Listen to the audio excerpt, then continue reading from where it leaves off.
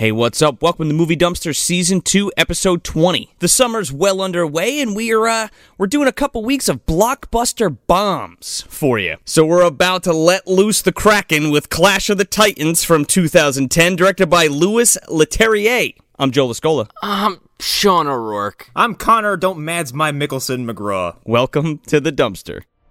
Brother, it is time for the mortals to pay. My child waits to do your will. Leave us. Release the Kraken!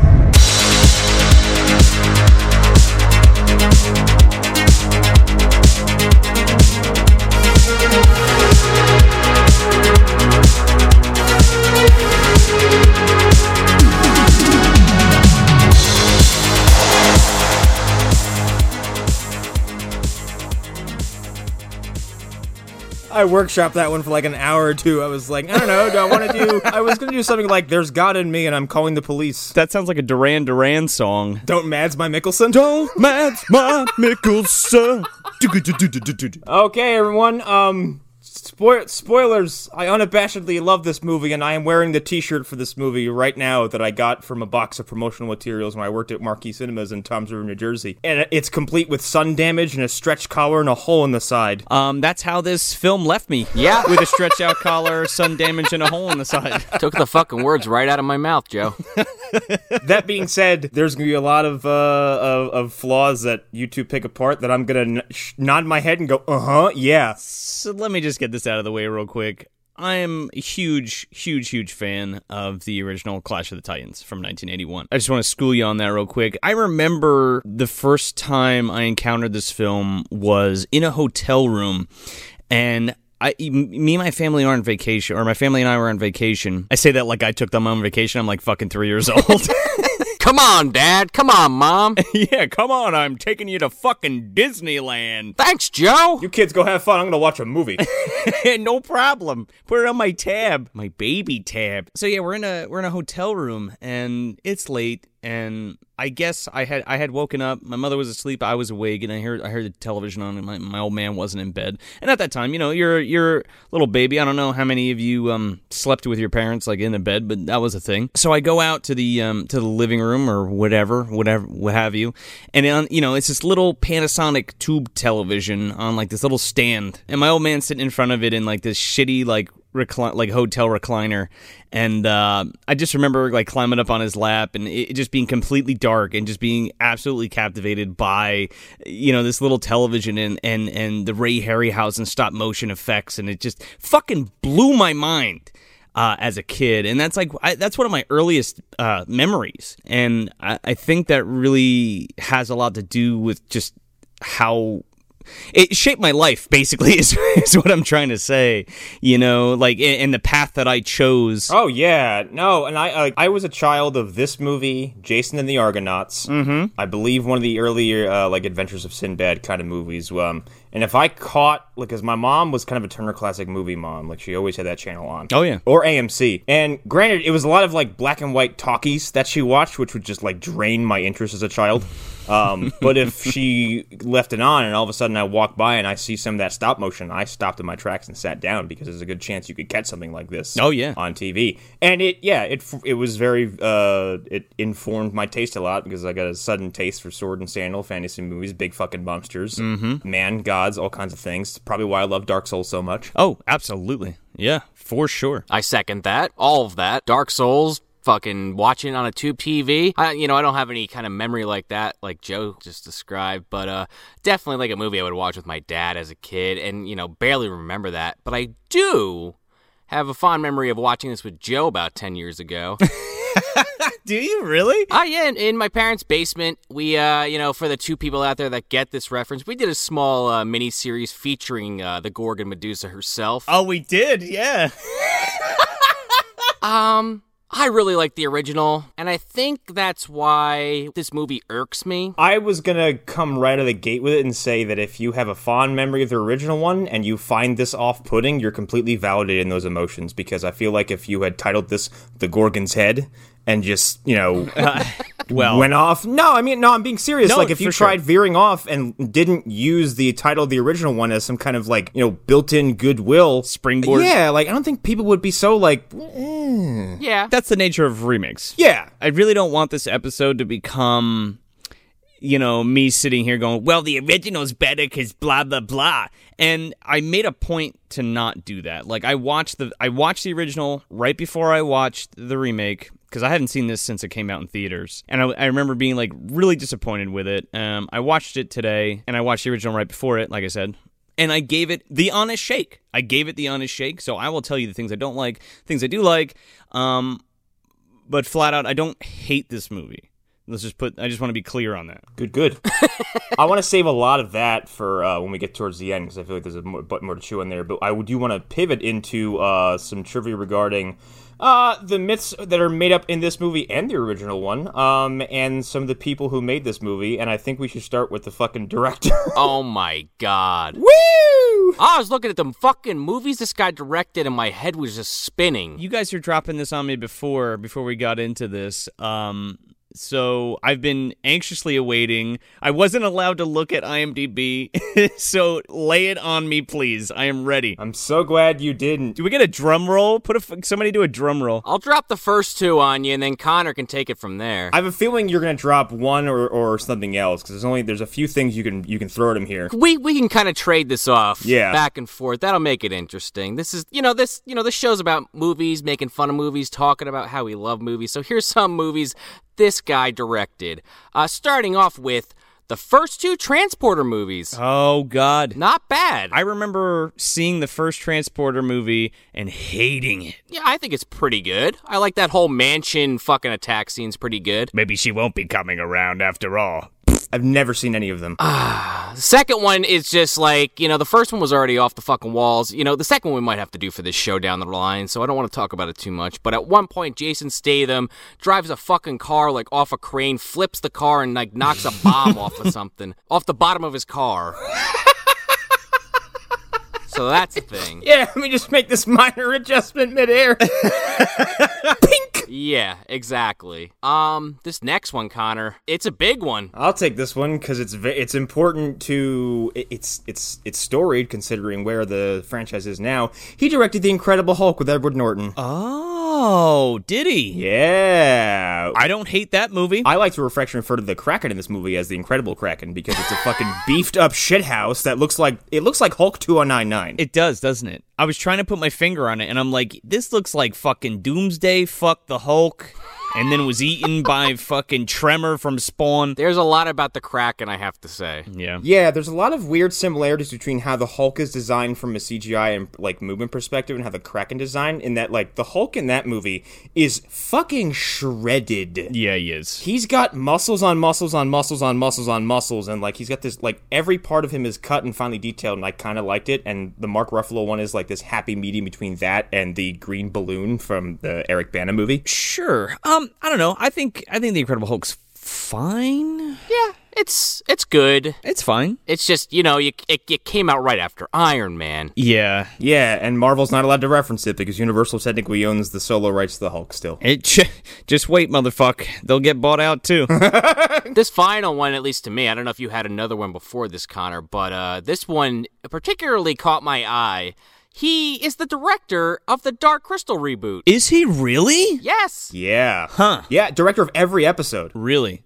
Well, Yeah. It looks dope. I'm really excited for it, and again, like, I really don't have anything against him as a director. Well, we'll get into it, but, like, that's okay with me. I just found it to be, like, kind of an interesting spread. Yeah, it's very weird. Now, I'll go with the writers. Real quick, I watched an interview with this guy, just regarding this film in particular, which I think is how he gets most of his films. He was just like, yeah, somebody came up to me and was like, hey, remember that movie? And he's like, yup. And he's like, oh, you want to direct it? And he's like, oh, yeah, sure, I guess. I used to watch it on VHS when I was a kid. I guess I'll go back and watch it and be like, all right, well, I'm going to do that, but different. Okay, bye. He has the power of being super agreeable. Yes. My brain just fucking hurts from that knowledge. I know, but, like, and that sentiment has me a little worry about Dark Crystal, but I'm sure it'll be good. I mean, the Dark Crystal Netflix series looks fucking cool. Like, don't get me wrong. I mean, and Brian Henson's kind of overseen it. I'm also sure that, like, he was working inside of a box. Oh, yeah. So any like, out there decision he was probably going to make, someone was like, yeah, no. I'm also kind of skeptical of Brian Henson after fucking the Happy Time murders, but we'll talk about that another time. Oh, boy. Yeah. Oh. You were starting to talk about the writers, Connor, and these are the people that I actually want to, walk up to and slap the shit out of. Oh, man. Oh, yeah, because I think these two were aliens. So one of them wrote the first two Pacific Rim movies, and the other one wrote The Invitation, which is a good fucking movie. But then he really doubles down with R.I.P.D. and Aeon Flux. You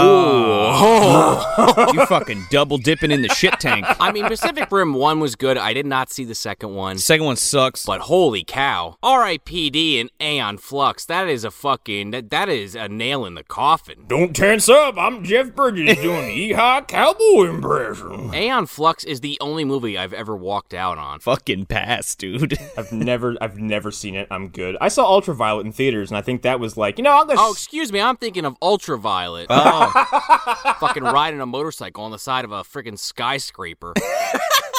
Ultraviolet's fucking terrible, so I think we should pivot to the cast, which is ludicrous. It's fucking star-studded, man. There are people in this movie who are big deals now who say 3 things and are never seen again. But it makes sense because it's like, okay, for those of you who haven't seen Clash of the Titans, like the original Clash of the Titans, or know what the fuck it is, crawl out from whatever fucking rock you've been under and watch the movie. It's a classic. It's a classic fantasy epic. Yes. Okay? It is literally this sword and sandal movie to watch. You know what I'm saying? Oh, yeah. It's tunics, curly hair, and sandals all over the place. Yeah. Harry Hamlin being a handsome motherfucker. You got Burgess Meredith fucking squawking around. Oh, my God. I was missing him in this movie. Oh, well, he's replaced with somebody else. We'll get to that. Yeah, so we got Sam Worthington, who has, for some reason, how are we stuck with Sam Worthington? I don't know how this happened. Like, just because Avatar made so much money? Terminator Salvation, baby. I don't know what happened, man. This guy came out of left field. Here's the thing. He had Avatar, this, and Terminator Salvation seemingly kind of in a triple, like, in basically, like, 3 consecutive with some moderate time apart, like, big budget releases, like, back to back to back. Like, someone in Hollywood was very confident in him and just gave him the ball for a summer. I mean, he's basically set for life if he was the fucking main guy in Avatar either way. Yeah, exactly. So the first time I saw Sam Worthington was in Rogue. Yup. I thought that's where you're going with it. Yeah, it's Greg McLean's sophomore effort, right? So Greg McLean's first, now this is an Australian filmmaker, okay? His first film was Wolf Creek, which is fucking great. Oh, shit. Yeah, and then he followed it up with Rogue. Which is a giant crocodile movie, and if you haven't fucking seen that, do yourself a favor. Remember when Dimension was just like putting horror movies out on DVD, like direct to DVD? Yeah, and they called them like, I don't know, Dimension. It says something like horror. It was like a horror thing that they were doing. Anyway, that film is fucking great. Definitely check it out. But that's the first time I saw Sam Worthington, and he plays like this like douchebag ex-boyfriend character. Anyway, it's a great Killer Croc movie. Oh yeah, that's where I saw, and that's where James Cameron allegedly saw him and was like, "You should get that guy for next Terminator movie." And they were like, "Okay, James, everything you say is a-okay." Yeah, I don't watch that movie and be like, "Yeah, Sam Worthington's the next fucking Bruce Willis." Like I just don't see it. Yeah, neither do I, because he's just a square jaw white dude with a buzz haircut. And he's just looking, I don't know. He has like some cool physical attributes, but then when you hear him scream, you're like, "You just step on a nail?" He's kind of boring, right? Yeah, and he likes to go, eh. Yes, that's what he said. Yeah, he comes across as like a pretty imposing guy, but he's just so bland. He's kind of funny in how bland he is. Yeah, it'll get brought up. But down the line, we got Sam Worthington, Liam Neeson, Ray Fiennes, Jason Fleming, Gem Arterton, Alexa Davalos, Mads Mikkelsen, Luke Evans, Liam Cunningham. There's people I'm missing because the list hasn't loaded yet, but there's more. Danny Houston. Pete Postlethwaite is in this. Pete Postlethwaite stops by to say hello. Yeah. The fucking Hound's in this. He is. There's a few Game of Thrones people. You said Liam Cunningham. Yeah, Davos Seaworthy, and Nicholas Hoult, who is Beast in the new X-Men movies, and Nux from Fury Road. But yeah, this movie's got a lot of people in it who just kind of stand around to be like, I played a god once. Yeah. This is also like a UK-Australian kind of made flick that was distributed in the US. So it has that Eurovision feel. Like the Luc Besson movies? Kinda. And then it's all directed by a Frenchman. So where are we going with all this? Well, that's the cast and crew. We figured we should get this star-studdedness out of the way. I think where we're going is that this should have been a better fucking movie is where we're going. Yeah. I'm inclined to agree. Because what the fuck? The guy that likes it's even agreeing. And this is coming from the guy with the shirt. Yeah, the guy with the fucking shirt just said that. So, the plot crunch, it's much like the original one. It's kind of an amalgam of a bunch of different Greek myths.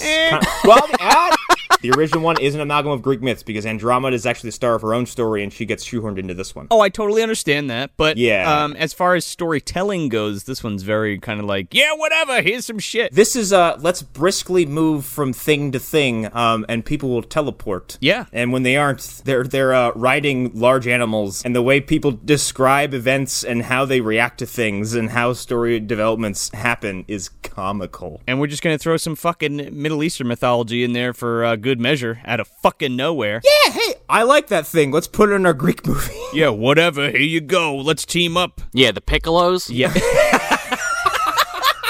Oh, I wasn't going to name him until we got there because I got a whole fucking spiel. Oh, man. So the plot of this movie is that man is very pissed off with the ancient Greek pantheon. They're like, what have you ever done for us? Everything. Besides grant us existence. Yeah. You stupid yuppies. See, I'm okay with that. So that's like the flip-flop for this, right? Like, in the first one, it's kind of the same, but not. Yeah, it all comes down to basically it's the city of Argos is going to be made an example of. Yeah. They're going to sacrifice the Princess Andromeda to the Kraken in set time limit. Is it 10 days in the original one? Yeah, I think that's all the same, but it's just told better. Here's the blanket statement I'll make regarding that. If the original one is a fine painting, then this is the fine painting translated into pro wrestling. Oh, this No, this is the fine painting with fucking Michael Bay putting his extra coat on top of it. He's like, yeah, slice a bus in half. Yeah! Scorpionox, we need Scorpionox over here. How the fuck? Now, you'd think, right, logically, that a stop-motion animation fight scene would be less engaging than a full blowout CGI fest. You would think. You would think that. But literally every stop-motion scene from the original film has more weight than any of the CGI fights in this, like, at all. Oh, yeah. I'm going to argue some of that, but I'm also going to agree with some of that. But there's parts of it where I'm like, that's not a thing you're engaging with, and there's other parts where I feel like they actually incorporated practical and CGI very well. I kind of want to just jump into this, because I have a question for Joe, because I haven't seen the original in years. So this movie opens with this fucking coffin going in, like floating in the ocean. Well, first it opens with the voiceover. Oh yeah, I forgot about it. Excuse me, I can't forget that. Yeah, Gemma Arterton as Io narrates the opening. She's like, once they were titans and now they're not. Hello. Nanny Salad Fingers, is that you? I just want to say it once, but this woman's beauty is absolutely captivating. Thank you, because I think Gemma Arterton is one of the most beautiful women who have ever lived. Easily. She's unbelievable, and I don't think anyone's found a proper thing to do with her yet. Unfortunately, she does not need to be here at all.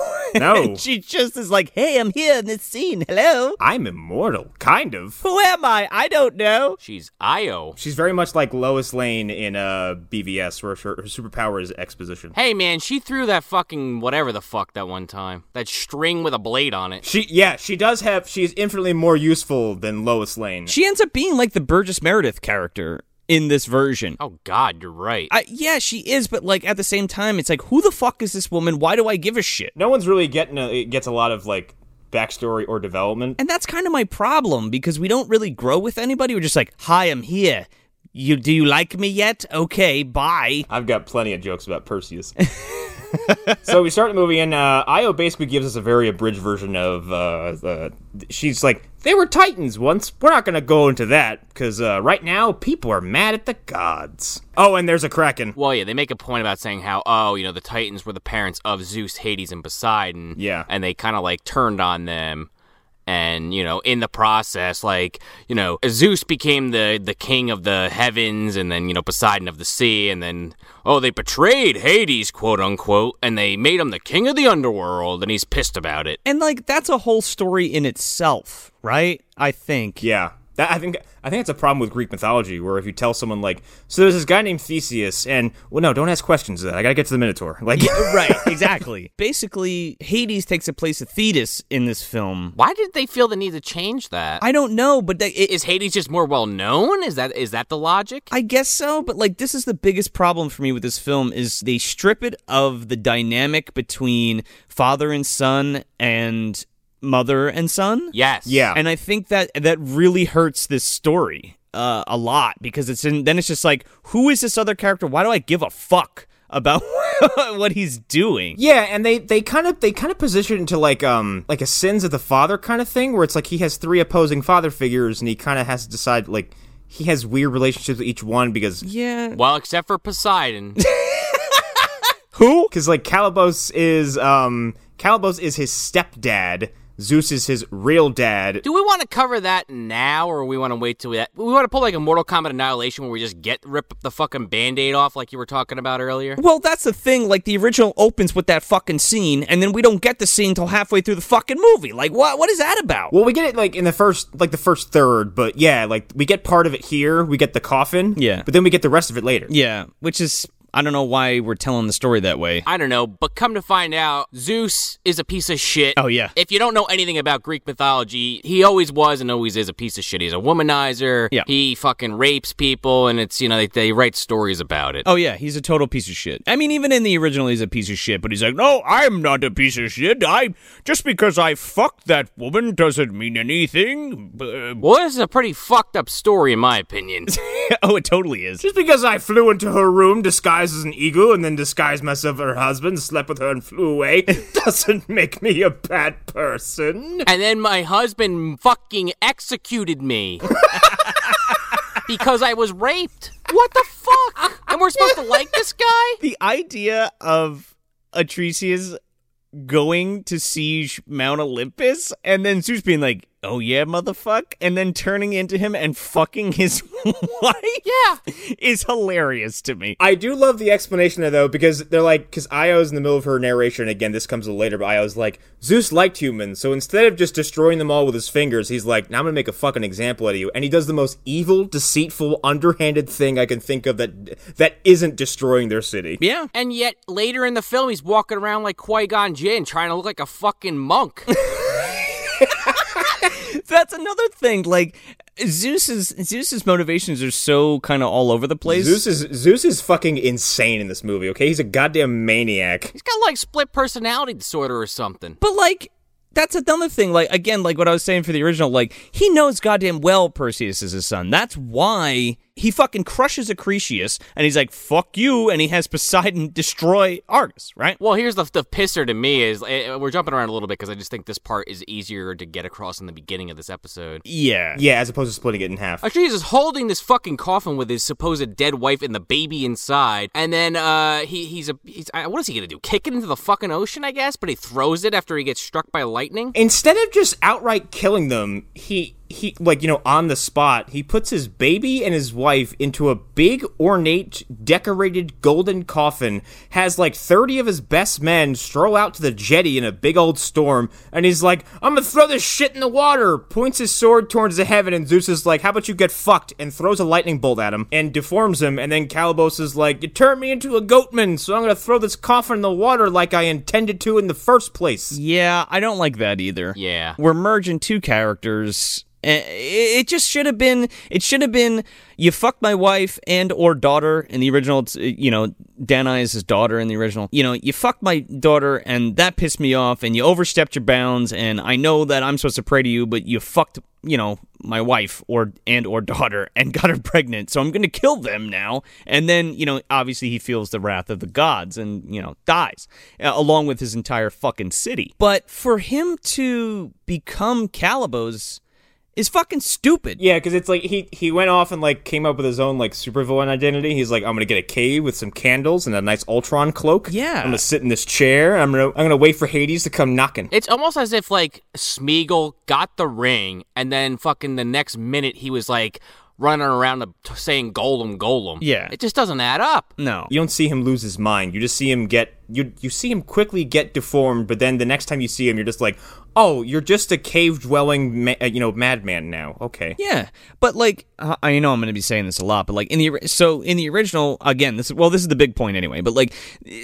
Thetis is a god too, and her son is Calibos, who rules a completely different city. And the whole thing is like Zeus, he fucking kills Acrisius and destroys Argos because they're going to kill the girl who is bearing his child. And he says in the original, like, oh, a girl, his daughter, blah, blah, blah, he's gonna kill her. I have to teach him a lesson. And they're all like, fuck you, dude. Like, you're just doing that because they're gonna kill your child, you know? And they're like, and they make a point to be like, oh, you know, he's made a million statues of you and praise everything and does this and that for you.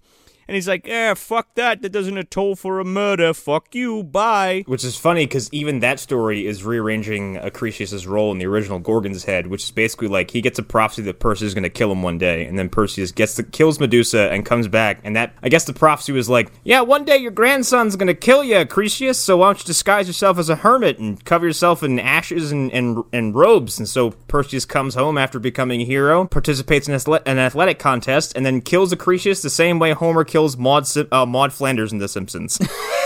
He fucking throws a discus, and it flies into the crowd, hits Acrisius, and he dies. Well, there you go. But it's, okay, if you're going to redo Clash of the Titans, why don't you lean more heavily into the way that the shit went down, rather than just rearranging the original rearrangement of the stories. Right. Because this was pushed through the meat grinder of the studio system, and they're like, what are you doing? It's been 5 minutes without something clanging. Yeah, basically. Anyway, I just really wanted to bring that up because the contention between Zeus and the other gods for the fact that he's protecting his son is a big deal. So Zeus saves Perseus and like drops him off on a fucking island, and he's like, well, there he goes, and he'll fucking, you know, he's gonna live out the rest of his days as a normal man or whatever. And then he punishes Calibos, which is Thetis's son, because he's a fucking piece of shit, and he's like killed, like he's like he's hunted every fucking animal and killed all my flying horses except one, and blah blah blah. So he turns him into a fucking monster man and makes him live in the swamp. Hey, he turns him into one of the gargoyles. Turns him into Shrek. Yeah. Oh, Jesus Christ. Yeah, he turns him into a fucking demon. And he's fucking badass in the original. He's got a tail and horns and shit. Yeah. But the whole thing is Thetis is pissed because Zeus did that to him, so she takes it out on Andromeda and Cassiopeia and them. And Perseus. Yeah, and Andromeda's a star of her own story, but we don't need to get into that. So, now that has been settled, Pete Postlethwaite shows up. Fucking Maurice from Inception. The second I saw this guy, I was like, what do I remember him from? Yeah. And I'm just thinking him in that fucking hospital bed at the end of that movie. I'm disappointed that you tried. And then I get goosebumps. He's got a bag of fucking magic green jumping fucking creatures, and then they grow a giant peach. Oh my god. Oh my god, that's right. And then he made this fucking boat out of the peach pit. I think this is one of his last roles, along with The Town with Ben Affleck and Jeremy Renner. Was it really? Yeah, he passed away of cancer shortly after this. Yeah, he's very thin looking in this, but I think he's still at the point where he can work. It's not like Raul Julia, who was like actively dying during Street Fighter. That's so horrible. Yeah, but he had a great time in that movie. You can tell just by watching it. But yeah, so Pete Postlethwaite finds this very ornate golden decorated coffin in the ocean, and Danae is dead and the baby's fine. It just farts up from the depths. Yeah. Like, what? It's not even floating. He somehow continues to be a fucking fishmonger. You couldn't sell that thing and make a little dough? Seriously, buy a house. Buy a village! It's encrusted with gold, right? They can fucking just chop some shits off. You live in a boat precariously close to a statue. Sometimes, though. Yeah, sometimes, yeah. So there's some quick shots of, like, him finding this baby, and Io's like, and then Father Fisherman found Perseus and raised him, and Perseus is destined for great stuff. And the mother's in there, too, just of note. Yeah, mom's there, too. I don't know what they did with her body, but she's in there. Oh, Danae's fucking dead. In the original, she's alive, and they live on the fucking island together. A baby and some gold. They throw Danae back in the water. And he's like, oh, by the gods. Or whatever. Nobody says that once in this, by the way. Here's the thing with this guy's got the character of Spiro, and he's basically Perseus's father. Adopted father, yeah. Just like fucking Clark Kent, essentially. Yeah. And this guy, even though he finds this fucking floating coffin in the ocean,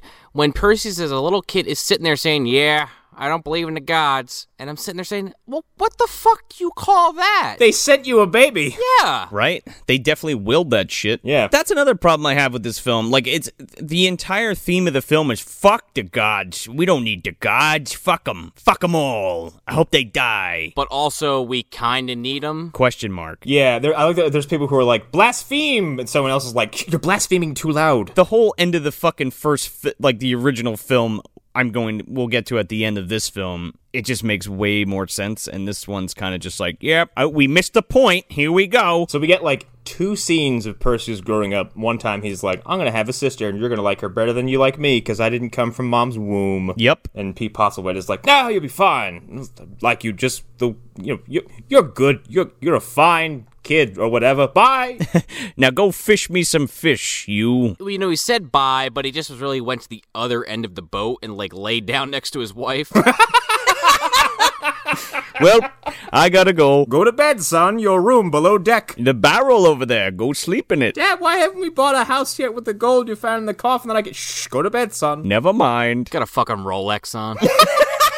Keeps tugging his fucking sleeve down so you can't see it. He's got a Rolex sundial on his wrist, are you telling me? He's got like fancy ass sandals.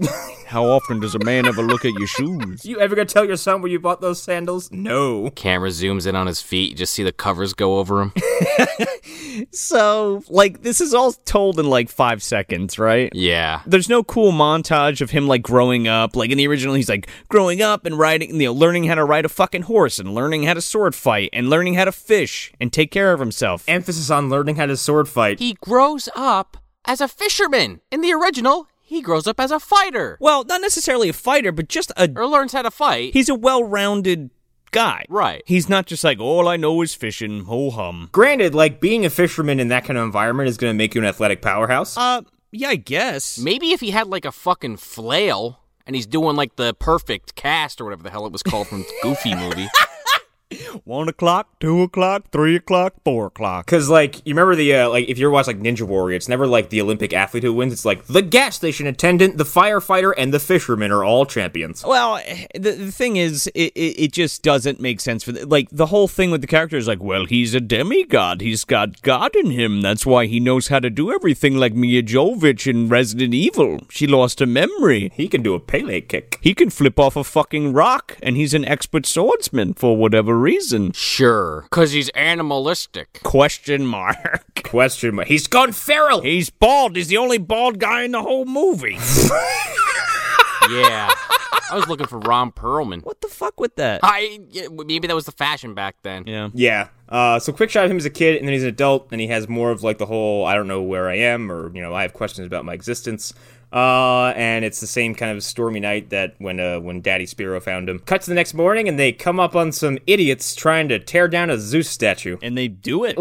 This whole sequence of events is hysterical to me, because people in this movie are like, yeah, fuck the gods. What are they gonna do about it? They're stupid gods. They don't have any ability to give us an immediate comeuppance. They're literally getting drunk. They're just like, yeah, fuck it. Fuck you, gods. Yeah, they're ripping down a statue of not a statue of like a fucking Hephaestus or somebody, like one of the minor gods. Like, they're ripping down the boss man Zeus statue. They're like, yeah, fuck him. What's he gonna do?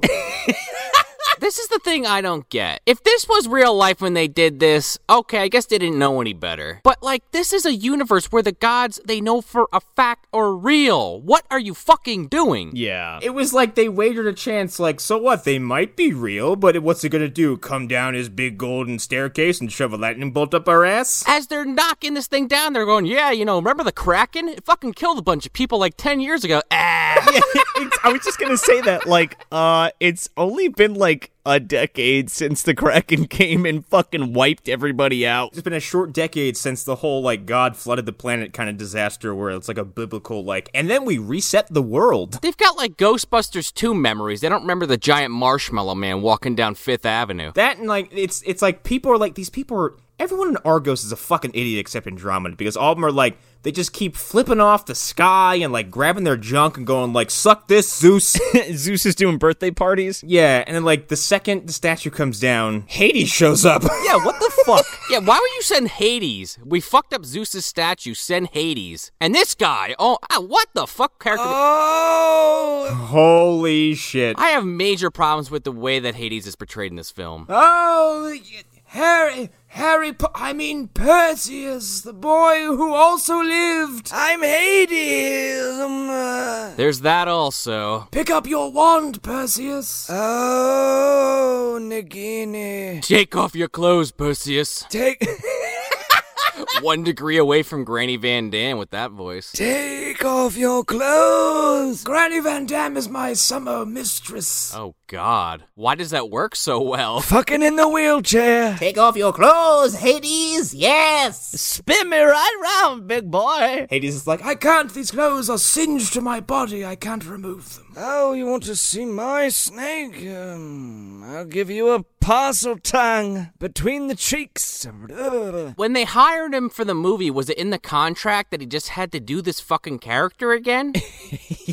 He's Voldemorting all over the place. yeah, you are frail at first, and then you get gradually less frail, but like... He is Voldemort on every level. Yeah, it's hunched over, bearded hobo Voldemort with a nose. Like, he's constantly got this crooked stance, like he's like, ow, my back hurts, I threw it out yesterday. And let's just be clear, it is the same actor for anyone at home that doesn't know. Yeah, it's Ray Fiennes, everybody, and he is not just chewing scenery, he comes in, he's like, Are you going to finish that? Okay, good. This representation of Hades, by the way, is kind of bizarre. it's Hades combined with the Angel of Death combined with Count fucking Dracula. Yeah, he looks like Vlad. He looks like Gary Oldman's Vlad, doesn't he? Yeah. Yeah, and he's also got like his elemental representation of, him being death is this weird pseudo like fiery entropic kind of thing. And I don't really associate Hades with those kinds of things. I associate with him with like, death, undoing, the end of things, winter, stuff like that. Cloaked, maybe? Cloaked figure. Yes, of course. Also, like, why are all of the gods wearing, like, medieval armor? Yeah, like they got their +1 holy armor on. Like, what? Well, also, like, if you didn't get the idea that Hades is the black sheep of the family, he is literally dressed in all black, and everyone else is dressed in white lens flare-ridden armor. They're like chromatic fucking stickers that used to get in the 50-cent machines. Prismatic, excuse me. Here's the thing, I wouldn't even hate the costume design for the gods if they didn't have this, like, horrible fucking glitter, glowing, radiant effect on the armor. It's like J.J. Abrams passed by and was like, those are nice. You know what they need more of, though? Here you go. Shine them up.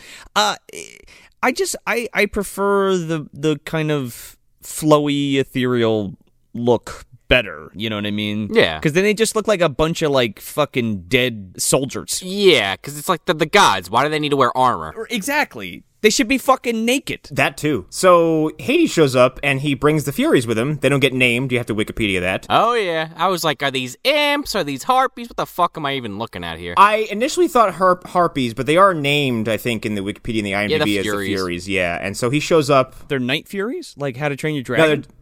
No, just Furies. They're just the Furies. Not a bunch of toothlesses. Warriors, come out to play! We're talking about the gods, right? We can fucking manipulate, like, weather and shit and, like, cause catastrophic destruction.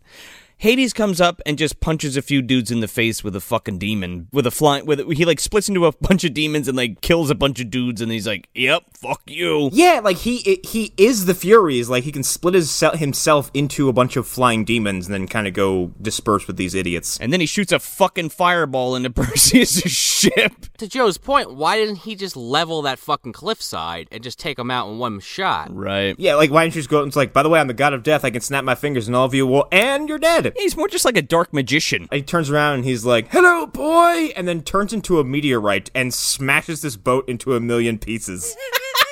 For no reason. Meanwhile, Spiros is going, we can just sit here and we'll be okay. We're not doing anything wrong. He's just like, okay, Sam Worthington, stand still. And then he looks up and then he's just like, Avada Kedavra! And he fucking just flies into the fucking boat. And then Perseus watches his entire adopted family drown within the confines of a boat that he can't Nope. Well, his poor father, he's sticking his arm out the fucking boat as it's sinking, trying to give him the Rolex, and he doesn't get a hint. It's stuck on his drowning sister's corpse. Yeah, I can't leave the gold behind. You go on. He's trying to undo the fucking slippers to hand through. You never see his mom and his sister after, like, a certain point in this disaster scene. Like, you see his dad, like, pop out and go, like, he gives him, like, a fist pump, and then he just drowns, and then you never see them again. Also, it should be noted that Perseus swims, like, 200 feet below the surface and punches a hole in the deck of the boat with his bare hands. Daniel Baldwin strength, man. Foreshadowing. But he's half good. I think he's just Daniel Baldwin. You know what? He did dolphin dive down there. And he fucking punched it right underwater. He's got, like, extra strength underwater. Is this long before he discovered Taco Bell? It's possible. Wait, my question. Is Daniel Baldwin a demigod? I think we've already established on this show that he is. Yeah, I think so. It would explain how he keeps getting as lucky as he is despite looking the way he does. The Hittites, man. Gozer worshippers. You know what? I hope he does listen to this show. That way he can listen to people just be like, just arbitrarily nasty to him for no reason whatsoever. Don't fuck with me! He was, he's just screaming at his radio or his iPod or whatever. Yelling at his radio while he's driving like, how dare you! Drives off the fucking side of the road. You fucking three losers! Yes, we know. Thank you. I'll find you guys. I'm a Baldwin. Cool. You know what sucks about being a Baldwin? Nothing! So, Worthington Perseus swims up to the surface and we get the first of his very Link-esque yelps. Yeah! Instead of like a no or something, he climbs this debris and goes, yeah! I don't know what this is. Acting. What is this noise you're making, Sam? He sure does sound like Link. Yeah, it does, but it also sounds like someone who just, like, whacked their little toe on the stairs going up them. Like, it's like, ah! He basically gets arrested or some bullshit. Or no, he gets picked up by Argos. Yeah, like some soldiers who are just out on patrol or something, and they're just like, alright, here's a dude. Doesn't he, like, climb the cliff or some shit? And they're like, hey, you little fuck, come here. And I guess he's like, take me to see the king of Argos. And they're like, okay, bring him on in. Bring this fucking peasant to the fucking... Like, what? But then they take him to Argos, and he has this weird slouch posture the whole time, like he wants to go home and play Xbox. I don't want him, man. He's constantly like, I don't want to be here. I wish my dad was alive, but he's not, and you guys are ruining my day. Right before we get to the king, there's a real quick scene, and we're introduced to fucking Liam Neeson as Zeus. Officially. And Hades comes back, and he's like, is it time to kill the mortals, brother? And Zeus kind of stops him. He's like, excuse me, this is a Jedi Council meeting. Only Jedis are allowed here. We do not grant you the rank of master. You cannot do that, Hades. Too old. Rank of God, we do not grant you. He's too old. Nope. It's just a circular room, and all these gods are, like, sitting on these fucking pedestals. With thumbs up their fucking asses. And where is Poseidon? Is he in this room? He's standing behind Zeus. Danny Houston is there as Poseidon and just there to look. And then Luke Evans is also there as Apollo, and he's also there to just go like, but we love the humans, we need them. At least he gets a goddamn line. This is weird, because this is where we first established that whole thing. We're like, yeah, we need the humans to survive. Question, and you're like, okay, I think they're just saying that because, like, they need somebody to worship them, I guess, or else they cease to be? Is that the idea? They make it seem like Zeus thrives off of, like, he gets, like, health points for, like, a currency of worship and love, and Hades is like Freddy Krueger who only gets more powerful with fear. Yeah, like you have a bad dream and Hades becomes more real, and if fucking Zeus falls down, you clap your hands like a fucking fairy, and it comes back to life. Yeah. It's very much like that. Instead of it kind of being metaphorical or emotional, where it's like, we have these children down here who are being very unruly and they don't think we can do anything. What's the point of creating these things if they're going to be so unruly? It's not a conflict of order. It's a conflict of like, well, we need them to pray for us. Yeah. It's like Zeus and the other gods are playing their own personal civilization game with humanity. It's like, oh, this town, it's got a good income on religion, so we don't really want to interfere with that. Our religion status fucking tanking. Yeah. That's the thing, though. Like, that's a really good aspect of the original, and, like, it's here, but, like, not in the same capacity. And it never goes anywhere except for the fact that it's like, well, the good guy needs the good stuff, and the bad guy needs the bad stuff. I do like the other side of this, which isn't it's not given too much light, and the light it does get is, it's demonstrated by lots of colossally stupid people, which is like, at some point, mortals do get tired of the cycle of, like, you know, you put us here, but you're not really doing a whole lot of a good job in the role that you're in. And one of the things I like about Dark Souls so much is that it's really based on a lot of hubris from godlike figures who are like, no, things are going to stay the way we want them because it's better for us. But that's mostly unspoken, and then eventually their own pride kind of like kickstarts the apocalypse in Dark Souls. But here's the difference with that, Connor. Like, Dark Souls is a video game. It was produced as a video game, and it's a very good one. This is based on, like we said earlier, a movie that, you know, was based on this mythology. So there's already multiple layers created there. And it's just like, I don't know, like, I feel like they could have done more with this. 100%. Remember we mentioned the writers? The dialogue in this scene specifically is basically several exchanges about, they don't like us, but we need them to like us, but we don't want them to like us. We don't like them, but we want them to hate us. We want them to fear us, but they need to be scared of us, but we also want them to love us. like, what? Hate leads to anger, anger leads to hate, hate leads to suffering. Like, Zeus is just like, yes, continue, you're selling me on this. Yeah, he's just snapping his fingers like, what's his face from Rick and Morty? Yes! Apollo's over there, like, shaking his fucking head, like, not again. They reward my love with defiance? Hades, go fuck them up a bit.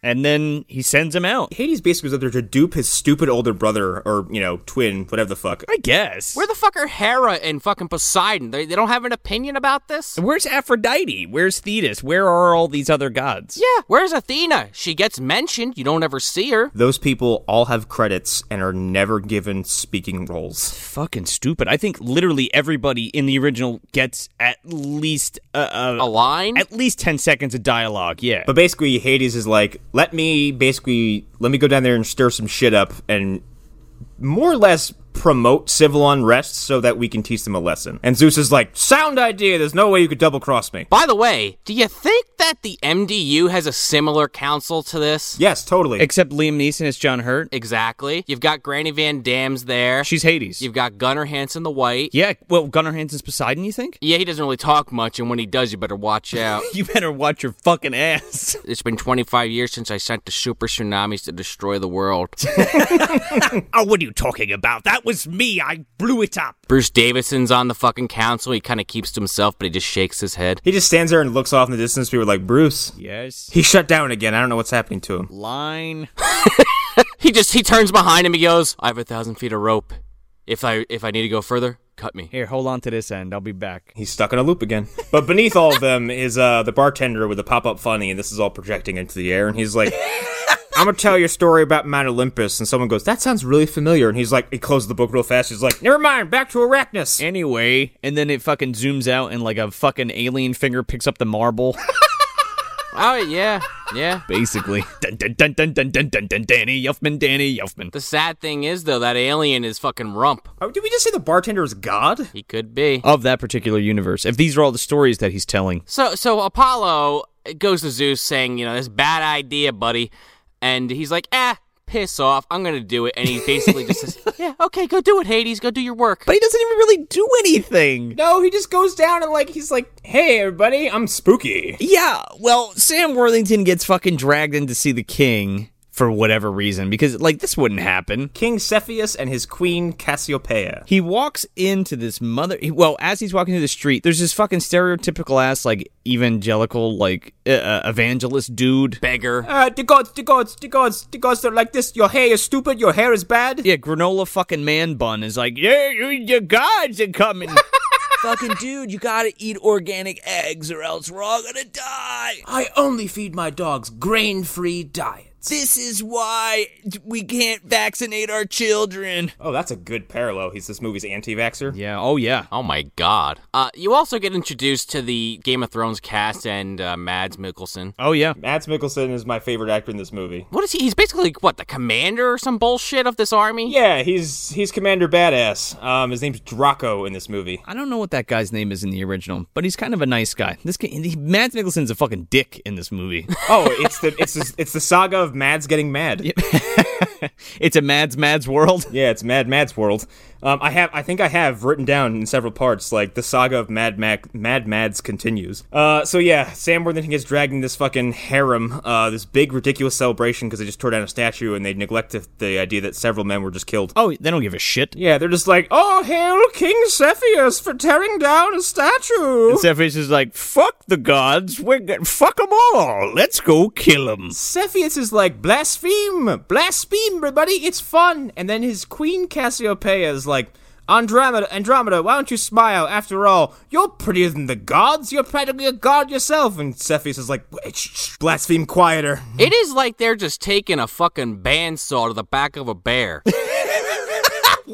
We keep poking it, it's not waking up. She is like the drunk person at a party who like mouths off to the biggest person in the room, and everyone else is like, hey, I know we're having fun, but like keep it down. She's like, nah, fuck the god. She's more pretty than Aphrodite. And her husband's like, oh fuck. Cassiopeia is the fucking drunk Jersey housewife in this fucking movie. She's like, you know what? You don't fucking tell me to shut in my fucking house.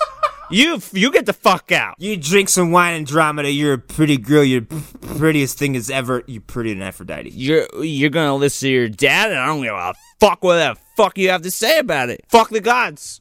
Here, have a drink. Cepheus is like, all right, that's enough wine with you. Yeah, get back to your room, darling. As this is going on, suddenly, like, as if out of nowhere, a literal, like, black hole, let's call it, just opens in the middle of the fucking castle. Fucking Death Eaters, man. They're coming through the fucking fountain. Hades shows up as a cindery singularity and sucks up a bunch of red shirts.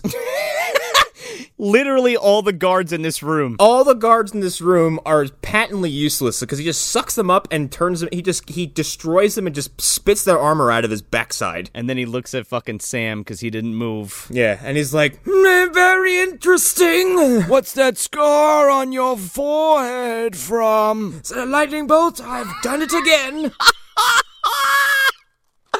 It would be a lightning bolt, wouldn't it? It would, yeah, he's fucking Zeus's kid.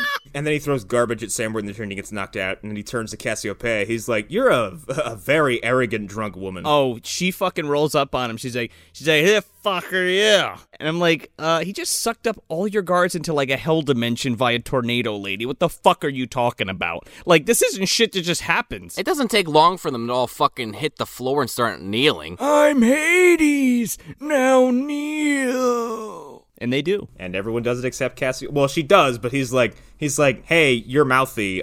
You're getting Dorian grade.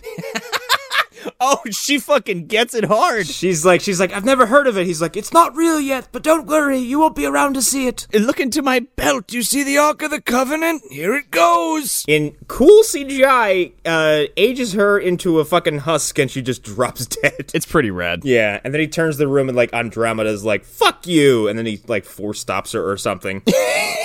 Pretty much. And then like Io shows up because Sam Worthington's like about to grab a sword and be like, I'm gonna cut this motherfucker. And she's like, no, not yet. Just save it for the end of the movie when that happens. Don't do it now. Who are you and how'd you get here? Yeah, okay, so this is my problem with her character. Like, we get like little tiny breadcrumbs and they go nowhere. I was a god or something. I was a demigod or something. I was cursed to be... She's basically Aragorn. Yeah, yes. I was cursed to be immortal, and I'm floating around watching stuffs happen. She's an observer who's kind of waiting around, but you don't get any of that story. She tells you her backstory.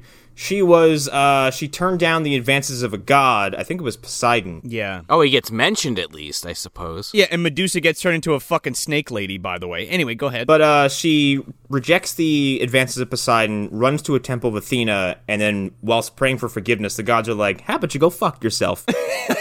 Cursed! You're young and beautiful forever. Sam Worthington even says that. She's like, yeah, well... everyone I know dies. And it's like, yeah, but have you seen you? Right? Well, while she's explaining that, Hades, for some reason, I guess just to stir the fucking pot, is like, yeah, by the way, Perseus, you're a demigod. Peace. And he just disappears. First, he gives a Shao Kahn speech. 7 days! In 10 days, the sun will eclipse and I'll unleash the Kraken unless you stop the war or sacrifice Andromeda or August is dead. Bye. Leave a message at the beep. Let's be honest though.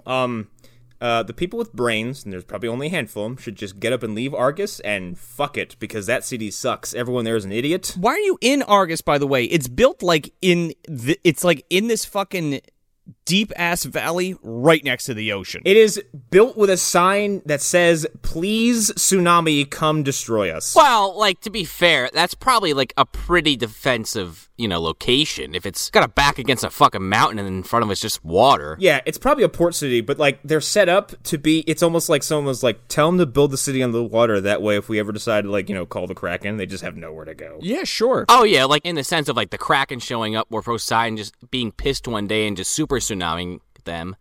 Otherwise, it's not a bad defensive position. Yeah, no, because you can leave immediately, and then you have a if someone comes to land, you can flee from the sea. If someone comes to the sea, you can flee inward. It's basically Helm's Deep with water in front of it. Yeah. So yeah, he says like 10 days, and then Mads Mikkelsen is like, I am angry for no reason. Fuck you, Sam. You serve the gods. You're part god. They take Perseus, and they're like, you're demigod, and they start beating him up, and Sam does more of his yeah. And he's like, stop it, my dad was killed by a god. They're like, your dad's a god. And he's like, no, he's not. He was a fisherman. He gave me a small loan of godly powers. Well, he took that loan into the water with him in his watery grave. I never got those sandals off him. Or the Rolex. Don't forget that. Cepheus comes in. He's like, I need the demigod to go do the thing. And he's just like, no, lock me up. I'm not a fighter. That's where we get that whole flashback thing, which we don't need to go into with Acrisius. The big thing is that he turns into fucking Calibos, which is stupid, but you need to know that. Right, and I guess Perseus only even agrees because Io kind of convinces him that, like, hey, if you want to take down Hades, help us defeat the Kraken and it'll weaken him. And he's like, huh. I was a fisherman yesterday, but it sounds like a great idea. Yeah, well, that's another fucking thing I hate, because it's like, we're just jumping right into that, okay. He is immediately as confident as a seasoned superhero. Yeah, but that's what makes it so great about the original, because he's like literally plucked from where he was, placed in Joppa, where he doesn't know where the fuck he is, and has to like feel around and be like, what the fuck's going on here? Sees Andromeda, falls in love, and then, she's protected, she has to get a suitor or whatever, and then if you have to solve a riddle, and if you don't get the riddle correct, you're fucking burned at the stake in the middle of the village. Yeah. And then they have that whole arc with Calibos and going to the swamp and shit and the fucking giant vulture, which makes sense. I was so disappointed we didn't get that. Yeah, but then we don't fuck with the Kraken until later. So then we get our derpy fellowship. So we get Perseus, who's like, agree, let's do it. Oh, this is the fucking D&D party. Yeah, so we get Io, Perseus, Mads, and then we get this roll call of Nicholas Hoult, who plays, I don't remember, a guy with very tight-looking lips that makes him look like a beak, the Hound from Game of Thrones, Davos Seaworthy, who was he in Dog Soldiers? Captain Ryan. Yeah, and then a bunch of fucking red shirts. Yeah, these two hunters that just walk up. Oh, these hunters are my favorite characters in the movie.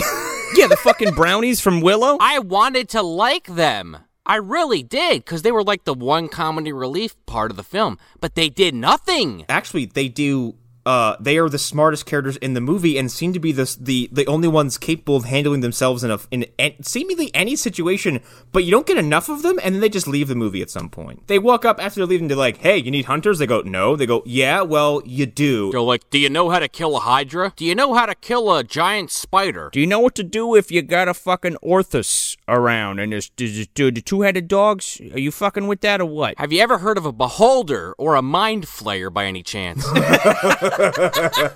Or a demigorgon. They do name drop the Nemean lion, which is weird because that's really a Hercules thing. So if you knew how to pierce the hide of the Nemean lion, then why haven't you done it? I don't know. It's weird. It's a nerdy observation. But then they have their fellowship and they fucking hit the road. Oh, and they hit the fucking road. I thought I was watching Dragon Ball Evolution for half of this film. Holy shit. They're going to see the witches, man. The 3 fucking witches, right? We're already on the fucking road.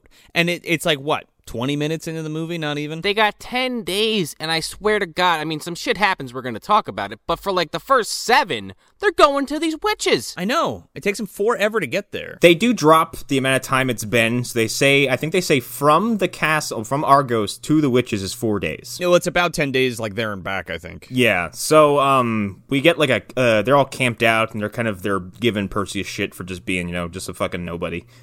Being a nobody, but also being a demigod, because they're, I don't know, indignant about that. But then he's like, here's a fish because I'm a fisherman. They're like, oh, that's cool. And Mads Mikkelsen is like, come here, I'm gonna beat you up. You want a sword fight, kid? Here's a sword. You want to?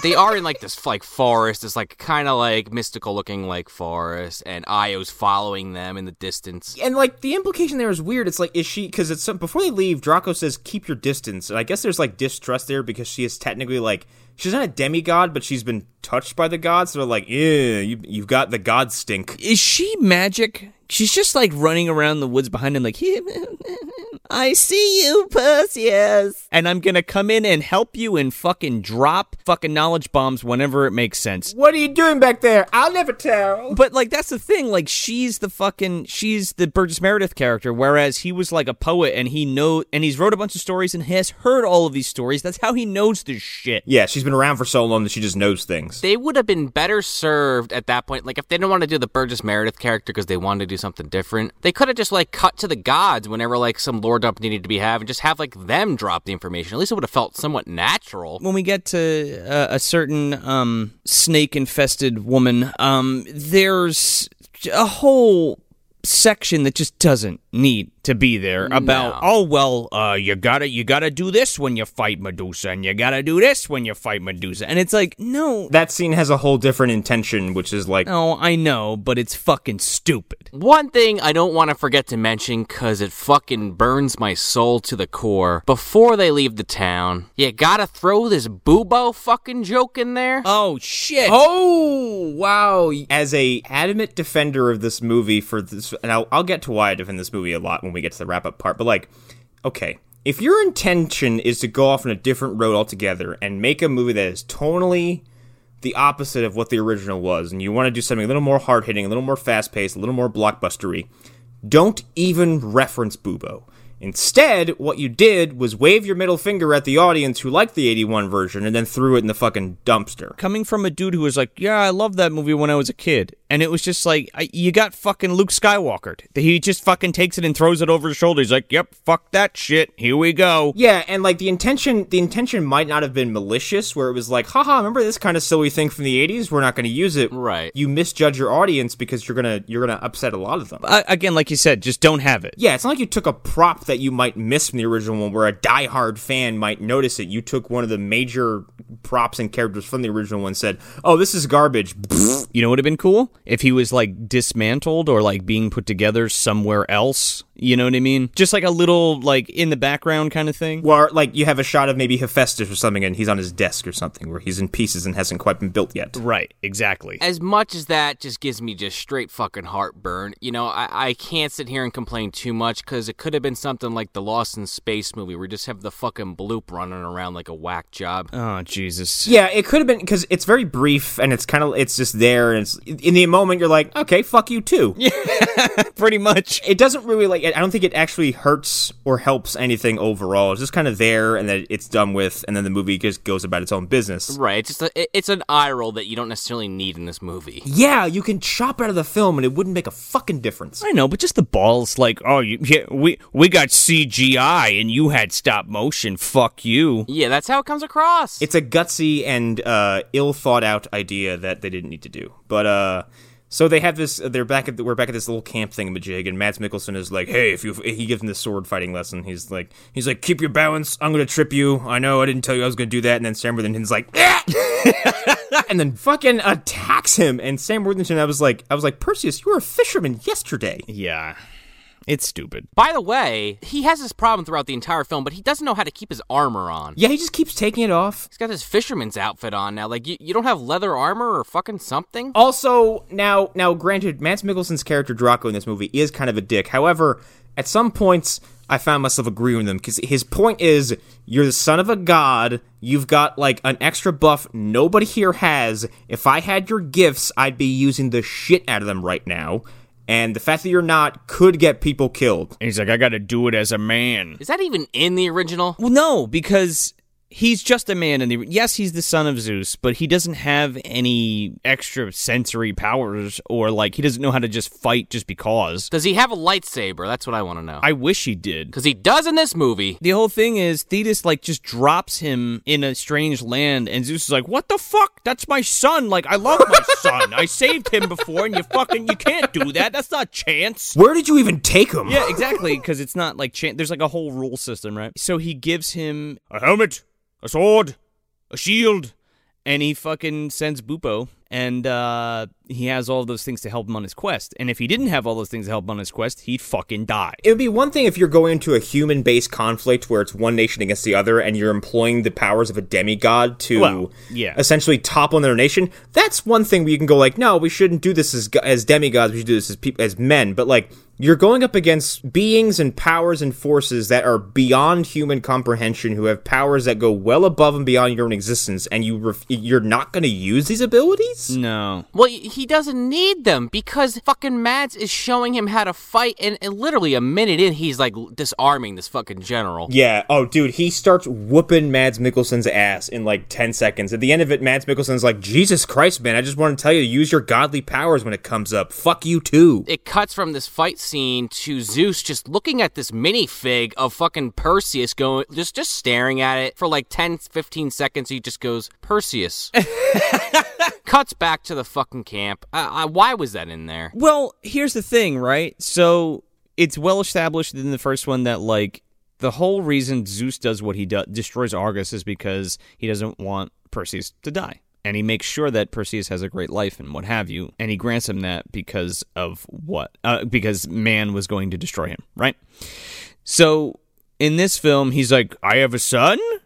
I have a son? I have a son. And then he's like, okay, I guess I love him now because he's my son. What the fuck does he care at this point? You know what I mean? It's also weird when you're kind of into Greek mythology and you look at that and go, what would make Perseus more important to you than any of your other bastard demigod children? Right. But here's the thing with that, like, that's never actually said in the movie. You're just, like, you're inferring all that. This is literally a 15-second scene of him looking at this figure and nothing else. That's it. Yeah. Because we cut back to the camp and Perseus just fucks off, just starts walking into the, the woods, doesn't tell anybody. He walks fucking smack dab into a fucking herd of flying horses is what he does. Well, first he's got to find that magic item on the ground, the fucking lightsaber that's just glowing. Oh, Christ. Yeah, like, he gets a fucking Zelda-esque item discovery moment where it's like a sword, and he picks it up, and Mads Mikkelsen's like, it's a gift from the gods, pick it up. And he's like, fuck this, I don't need it, I can do it because I'm a man. But the sword only comes out for him, and he throws it to Mads, and it's just like a hilt. It's a lightsaber hilt. First of all, this thing's cool as shit, and he should use it. It's pretty neat. It's a hilt that turns into a big, like, silver gladius, and it's constantly beaming with light. Yes, it is cool, but again, where are the writers so I can kick them in the fucking nuts? What are we doing? It is very item discovery moment where it's like, you got, legendary weapon, level 35. I just want to take them in the room and be like, did someone tell you to write this, that he just walks into a field and just finds this fucking thing? It happens in the first one, but it's completely unwarranted here and unsolicited. And it's just like, okay, why is Zeus helping him? Because he just had a rekindled thought, like, oh, well, I guess he's my son. I guess is that the implication there when that short scene before this? To make you fucking give a shit or whatever. So, Hades goes to visit Calibos, and he's like, hello, Atreus, and he's like, Calibos! Call me Calibos! He's like, Tony Stark's my dad. It's a thing with me! And then he cuts off Hades' arm. No. So he goes in there, and, like, Calibos is, like, in a fucking cloak, and, like, they have this really bizarre exchange where, like, Hades is like, I'm not strong enough yet, so you're going to be my weapon. And then Hades walks up to Calibos, stands over him. Oh my god. And he's like, I'm gonna make you strong now. And he fucking burps in his face. He pukes fire down his throat. Again, like I was saying before, like Thetis was Calibos's mother, and she gave him the strength to do whatever, right? Then for some reason that makes Calibos extra strong, and then Calibos is like, cool, I'm gonna go kill my son now. And then that's where the sword happens, and then after the sword happens, like Perseus is like, I'm gonna keep going for my walk. He literally walks 5 feet from the camp right into a horse's ass, and they're all fucking flying horses. Yeah, Pegasi. Pegasus is.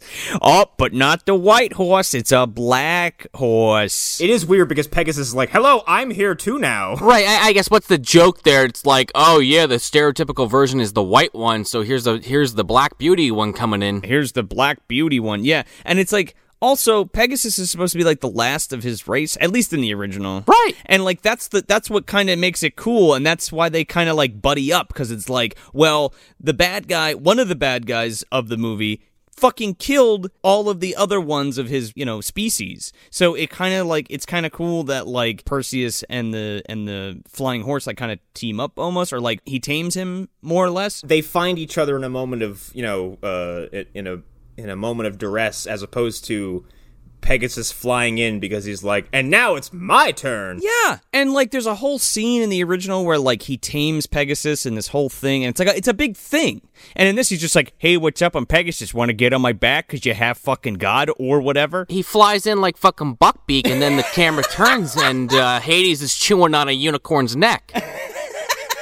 He's not full yet. He's got to get powered up. Yeah, but there is a scene where it's like Io also shows up, and she's like, I'm here too now. She's like, only gods can ride Pegasus. I'm just going to drop some more information that's pertinent so nobody asks questions. Isn't that cool, Perseus? And then, like, it's kind of like a Toothless moment without all the cool music and emotional build-up, though. Like, Sam Worthington kind of walks up and he starts stroking Pegasus, and Pegasus lets him. And now he has a Night Fury. Yes, exactly. But then Pegasus flies away because someone screams in horror because, first we cut back to these two scouts, and one of them is the Hound, and this is the most awkward kill I've ever seen. Yeah. This dude is fucking tall, but there's no way... Did Calibos shrink and then stab this guy in the dick? He just, like, screams on camera. He, like, pulls him off screen towards the bottom. Yeah, he's, like, standing there and goes, ugh, and then just falls forward. You don't see what strikes him.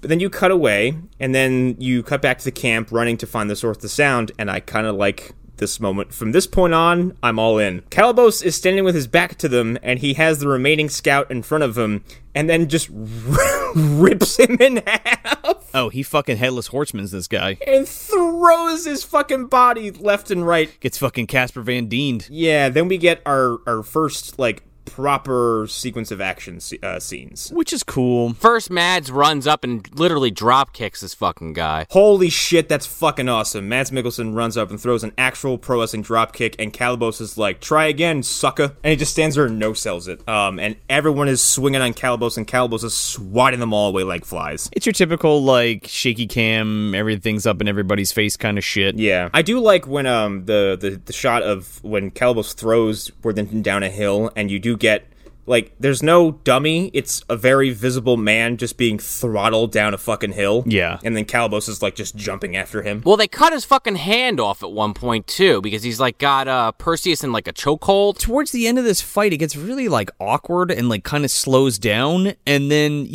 like Sean said, he's, like, chokeholding Perseus, and some dude just nonchalantly comes up and cuts his hand off. But then, like, there's an implication that the hand starts transforming into something, but then nothing happens with that. This pissed me off. It does, but you don't see, like, there's no explanation. It just happens. And I remember Calibos' blood being a thing in the original one, too. No, it's not. It's Medusa's blood. Okay, it's Medusa's blood. Okay. Again, like...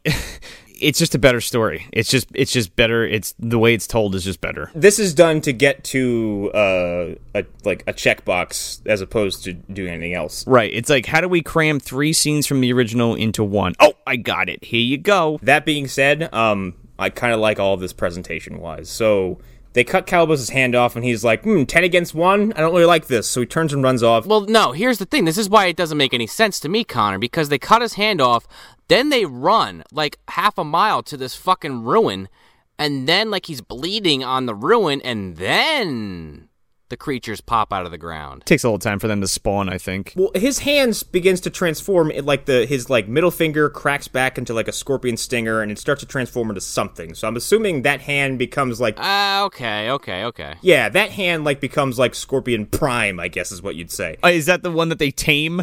Maybe. There's a fucking big one that shows up at the end of that fight, though. So, and all of wherever his blood is landing is where you get little ones, quote unquote. Yeah, they get this big old ruin, and then we get this pretty fun fight sequence where everyone has to fight these giant fucking scorpions with, I forgot to mention him, but the score in this movie is done by Rawan Djawadi, I think is what it is. Mm-hmm.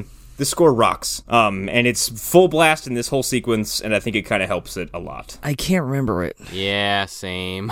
I think it was cool. I describe it as sitting somewhere in this box between like a Fury Road and Dark Knight sounding soundtrack, where it's lots of like do do do do do do do do do do do.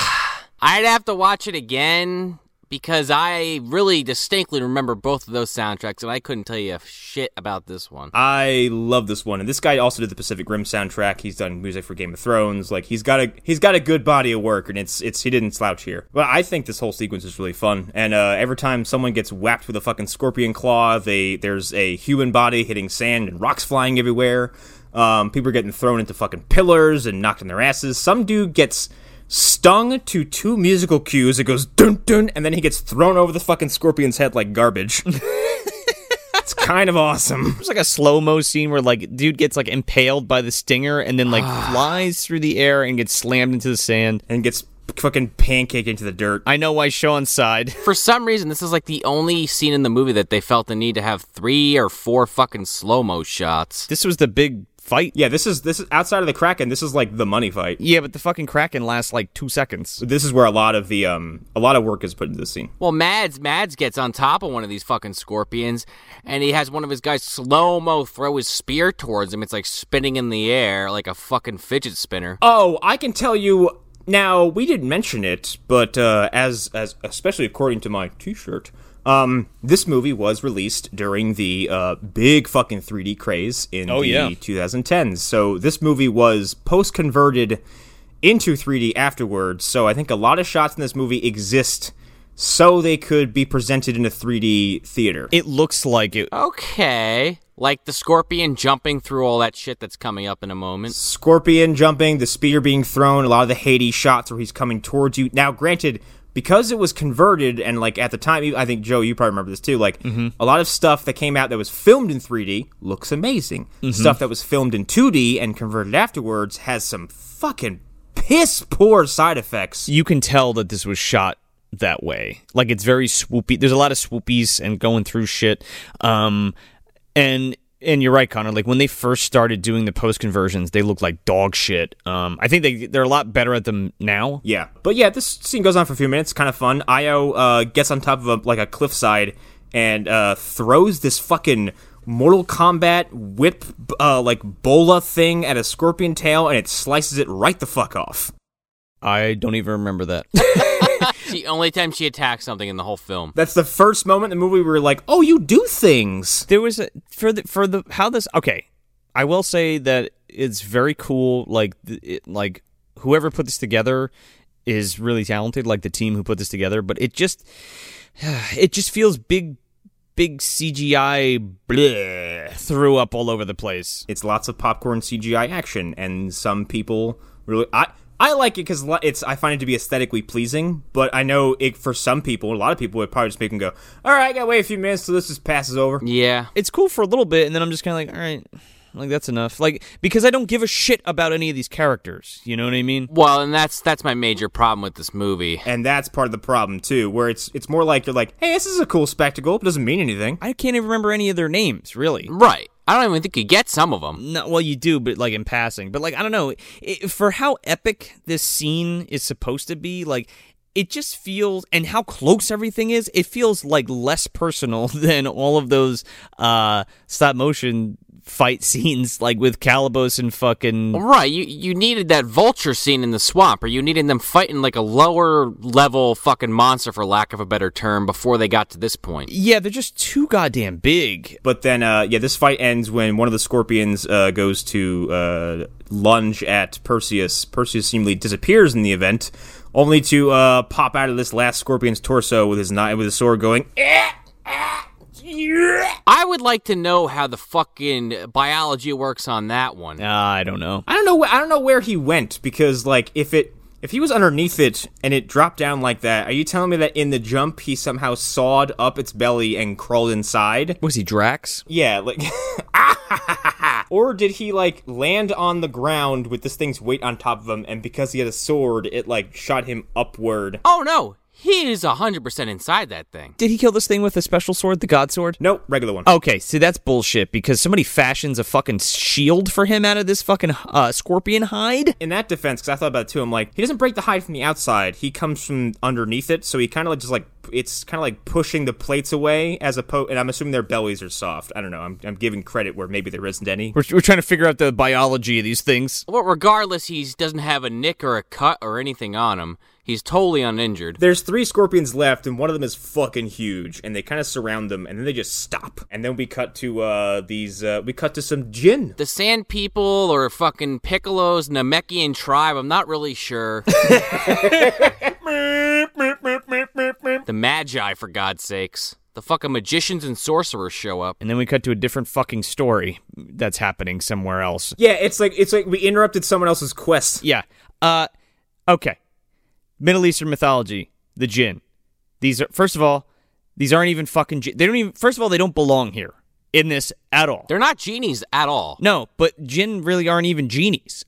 Jinn are like evil spirits that can inhabit or influence our world. They're not necessarily dudes walking around spitting fucking magic shit. Well, right. And it's just like, why the fuck are these guys here in the first place? When the fuck did 300 come out? Is that what we're doing? We're riding off that shit? The Immortals? Okay, yeah, you know what we didn't do is we didn't talk about the influx of Greek mythology-inspired movies that came out after 300. It was 300, Immortals, Hercules, this movie, the 300 sequel, which I also like. Like, none of them really set the world on fire except for 300. But 300 is also like, hey, here's some dudes who are gonna fight those dudes for 90 minutes. Happy? Well, it works. It's really simple and easy to digest, yeah. Yeah, it works. And that's all I can say about that, really. But it's that kind of movie. These guys look like they wandered off of the Greek interpretation of the Persian army from 300, where they're very exaggerated and look monstrous, and, you know, they're dressed up as, you know, in very similar garb. They look like fucking Korg. However,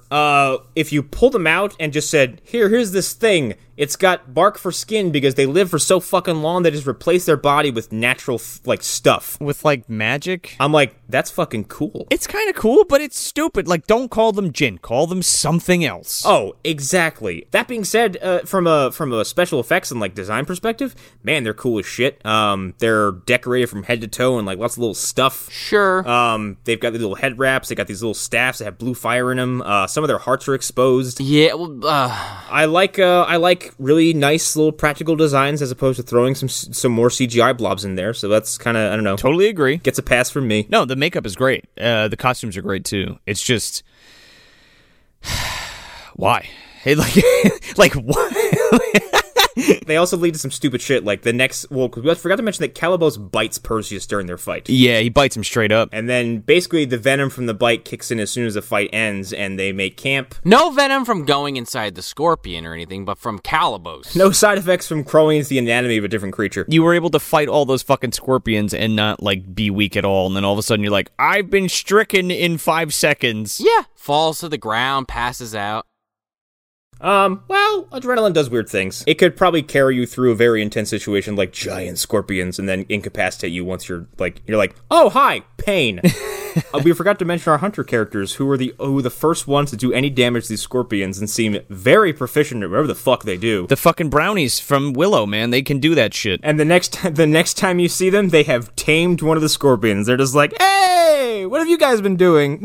They got a fucking eye roll for me, boy. The djinn calmed them, and then these two basically rigged up like riding equipment for these things, so everyone can just hop on. They look like the goddamn elephants from fucking Lord of the Rings, but scorpions. Except no one's sliding down their trunks and taking 13 people out in one shot. Yeah, the only bad CG effect in that movie. Yeah. I don't know. I'd rather watch that scene. Yeah. 100 fucking million% there, Joe. So they make camp to deal with Perseus' sudden bite wound. And at some point, one of the djinn kind of sneaks in, and he's like, "Kulakaku." What is he, a fucking nematode? Yeah, Piccolo. He's close beam.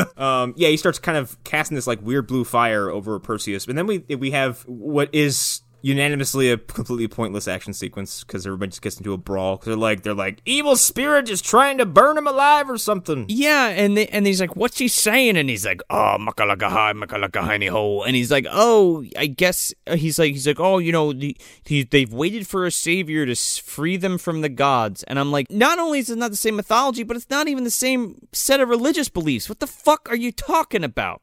These guys don't obey them. Is this Dune? Yeah, right? Where are the fucking sandworms? That's what I want to know. Yeah, but like the djinn don't adhere to the laws of the Greek gods. You'd almost be better off not identifying these things and just kind of seeing them as these weird, enigmatic travelers who are like, well, they want to help us and we're not going to turn them down. Sure. Just be lazy about it. Just be like Star Wars. Just call them sand people and call it a day. If they were just desert people, that's fine. But like you've lean on ambiguity and say like, oh yeah, we don't know what they are, but they want to help. So right, but you've labeled them and gave them personification. Like I know what the fuck that is. You know what I'm saying? So they make camp. Perseus gets healed. Mads gives him the fucking lightsaber back, and you get another speech.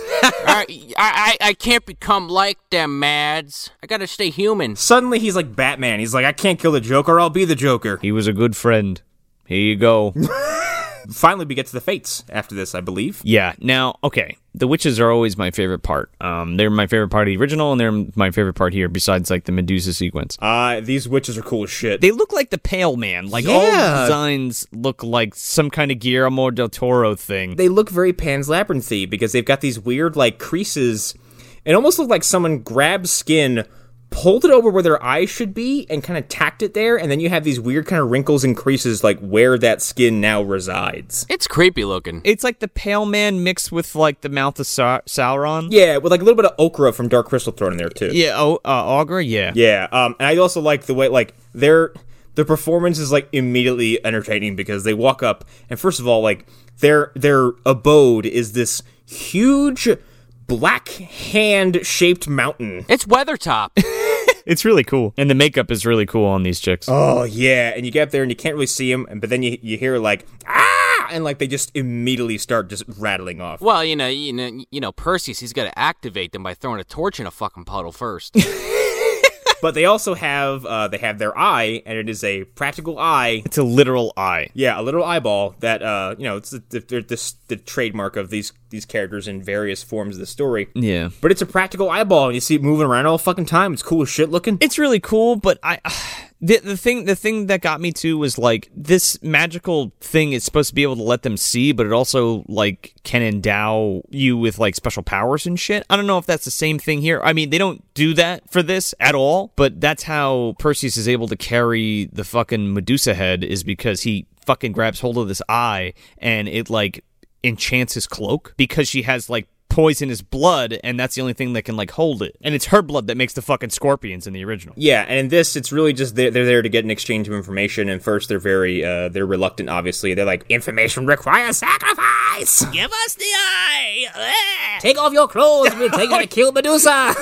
Granny Van Dam's she's on the side. Perseus is just like, GVD? Granny Van Dam is like the matriarch of the fucking Stygian witches. She's on the side, and they're like making demands, and then you just hear her on the side like, oi, take off your clothes. Yes. You want to know how to kill Medusa? Strip down. Granny Van Dam is like the old lady in the It 2 trailer just walking around naked going after Beverly. Well, she's far away from the confines of society. She can just like dance around naked in those fucking big old rocky fingers. Oh, she's nude up there for for sure. On fucking Death Mountain or wherever they are. Her wheelchair resides on the very tippy top of the middle finger of that fucking mountain. You know, the Stygian witches, they keep telling her to get the fuck out of there. She's screwing up their coven, for God's sakes. She's like bothering them. We don't know why you're here. Leave. I'm waiting for Sam. He's coming. I feel free here. I'll stay as long as I want. I pay the fucking bill. John said I could be here.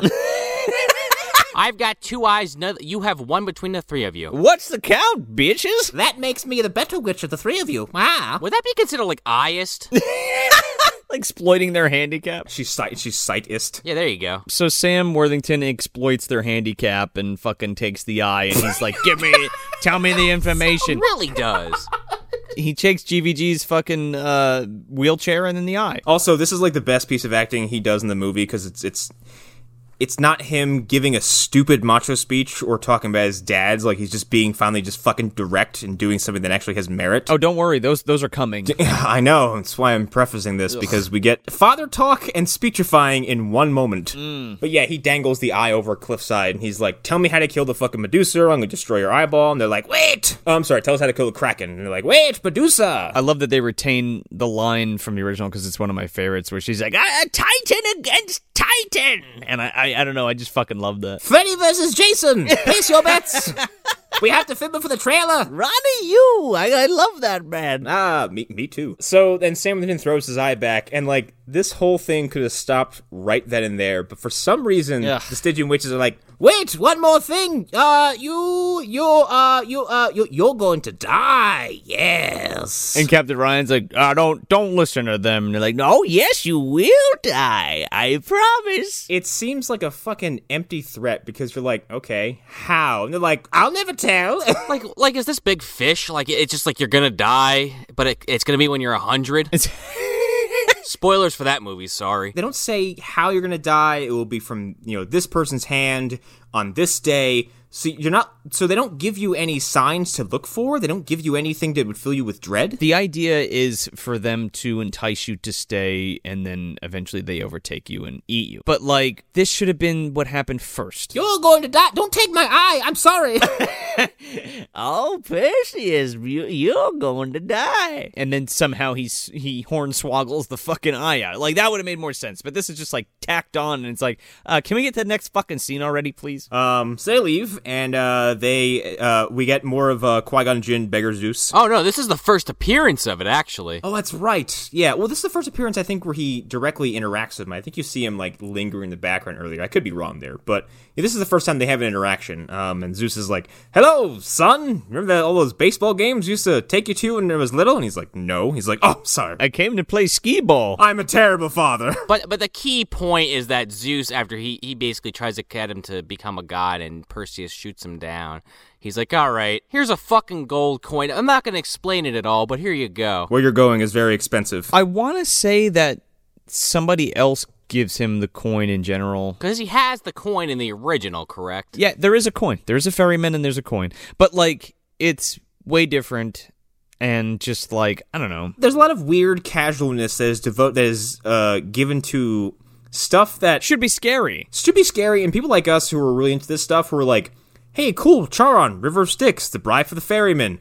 Like, why isn't this grander than it is? Well, they really shit the bed on this sequence. That's the thing, though. It's so extravagant, but doesn't land at all. Right, because they find out from the witches that they got to go to the underworld to get to Medusa. Well, they got to get to the island of the dead. Yeah, there's a speech in between where Perseus gets a shield that's crafted from the scorpion's hide. The hunters leave because they're like, yeah, we can't fight in the underworld. Proving them to be the smartest characters in the movie, because they're like, yeah, we know our limits. Fuck you. Yeah, we're going to go home now because we basically killed the giant scorpion and we can retire happy as hunters. We're not going to go try to fight a fucking Gorgon. Bye. And all the Jinn leave except for like the one that helped Perseus. He's like kind of hanging out. Except for fucking Sai. They get to the River Styx, and I will say, they throw the Jinn throws the coin in the water, and Charon rolls up, and it's cool as shit looking.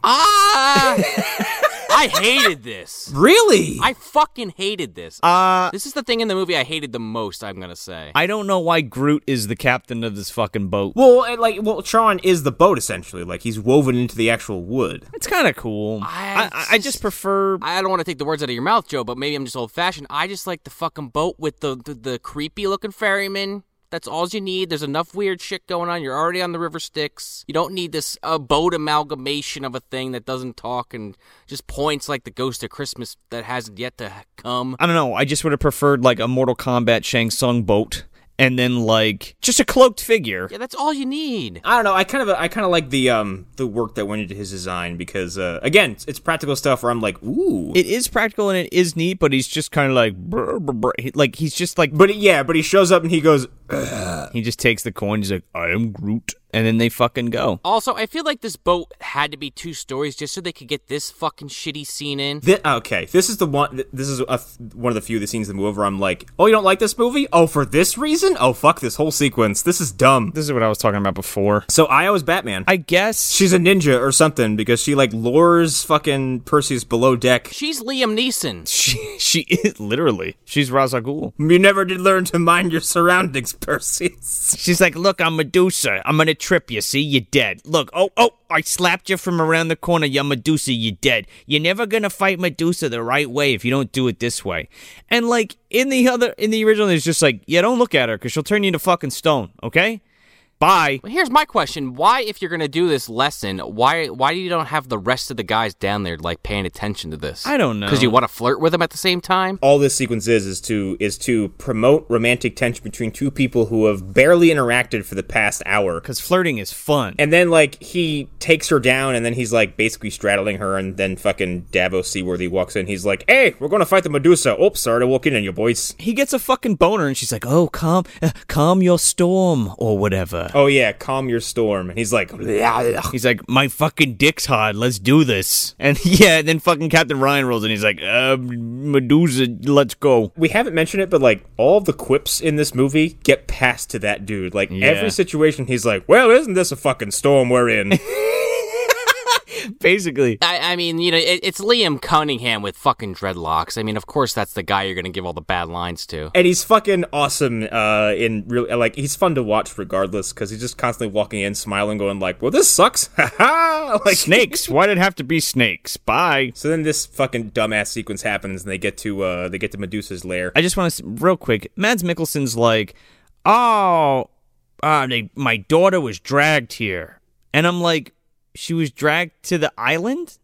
What are you talking about? I guess to the River Styx? Does that imply she was brought there by a demon or she just died? I don't know. They never really... It's so brief and it's just such a throwaway bullshit thing. Honestly, they could have left his entire arc as what he initially says, because we didn't say it in the Scorpion thing, but like when they're riding the Scorpions, they're exchanging jokes and kind of just trying to be casual, and Draco's not smiling, and when they ask, he's like, I'll smile the day I get to spit in the face of the gods. Yeah, and I'm like, I think you already did, dude. Yeah, well, I mean, like, you know, I guess it comes up in a few minutes. Like, literally? Yeah, I think that's what he means. Maybe in a much more grand way, or metaphorical way, or meaningful way, but like, if you left that as like, I hate the gods so much that I will not be a happy man until I either go out my last breath as, you know, in sheer defiance of them or get to actually spit on one of their noses. I think that's fine. It's kind of cool. If his character's just there to be a badass, then just let him do a badass thing for the whole movie and then just send him on his way. Exactly. We also get this, you know, during that lore dump of where she's basically trying to train him, for lack of a better term,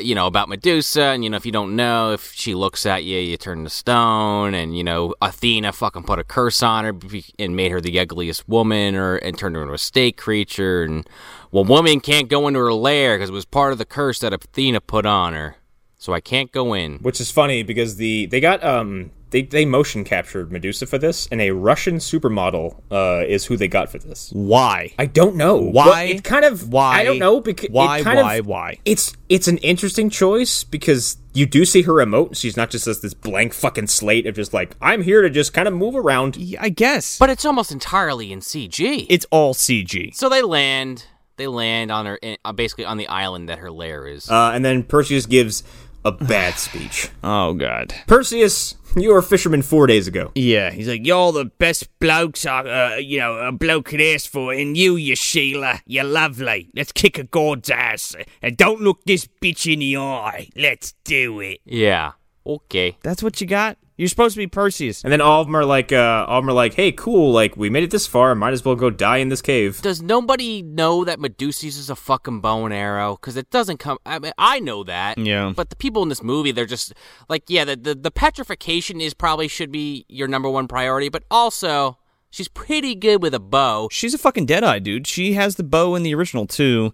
I think my biggest problem with this is, like, it's such an iconic scene from the... Like, that's the thing everybody remembers, right? From the original is Medusa. Right. And there's a reason for that. Because it's fucking shot really well, and it's creepy. Like, this scene is cool.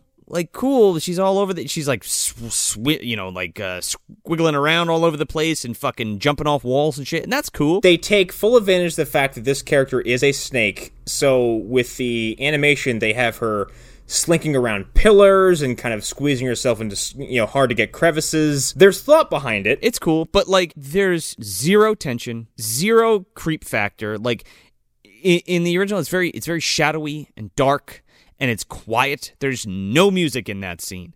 And all of a sudden, an arrow comes flying out of nowhere and fucking shoots a guy, and he falls into, like, a fucking pit of boiling acid. Also, this set is very different than the one from the original movie, because it's basically like, Connor, you're making Dark Souls references, but it's basically like that area in the first Dark Souls where you fight the witch Izalith. It has all these fucking levels of, like, concrete and brick, and it's all shifted all over the place. It is 1,000% the fucking demon ruins from Dark Souls. It's basically an active volcano. It's very open and bright inside. Yeah. And I think that's my problem with it. There's nowhere for her to really hide, except not in the frame.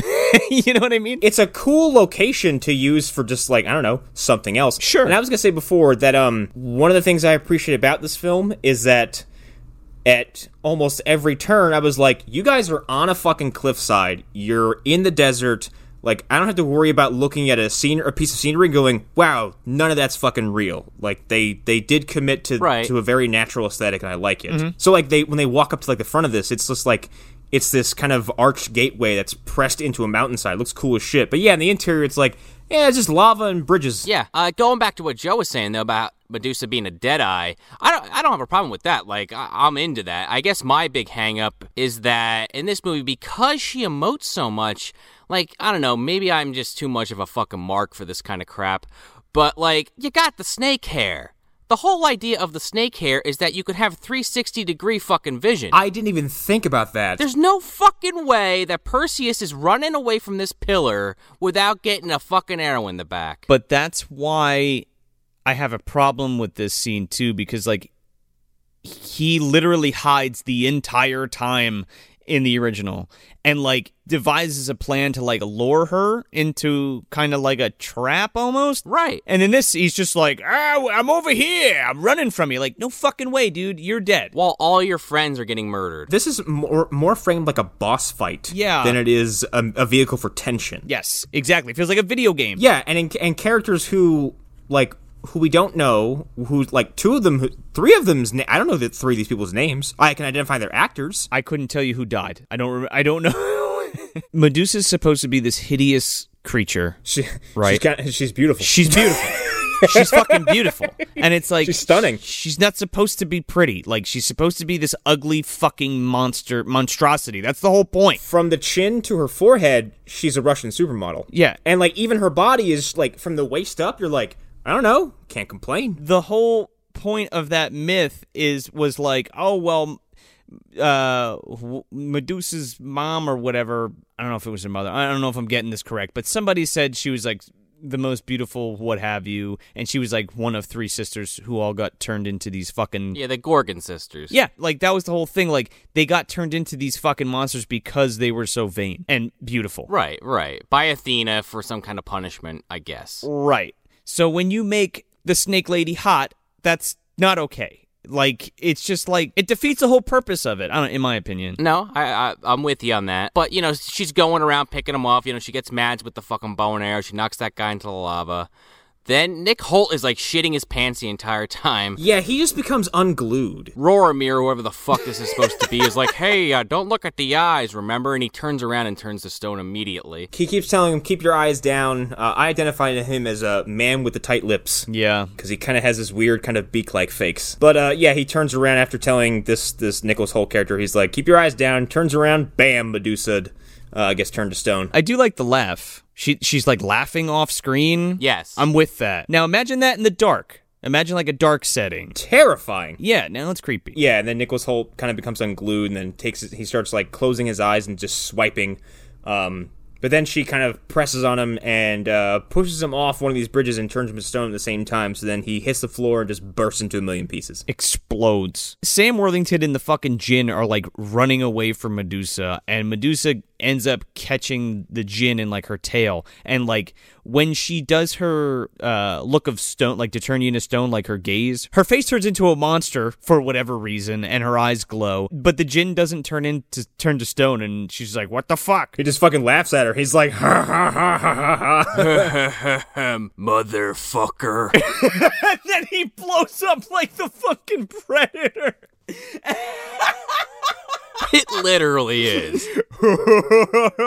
I'm like, that's cool as shit, but okay. Meanwhile, while Sam Worthington is collecting his bearings, fucking Mads does a running jump with 2 daggers in his hands and grasps a fucking stalactite and fucking drops it on this bitch.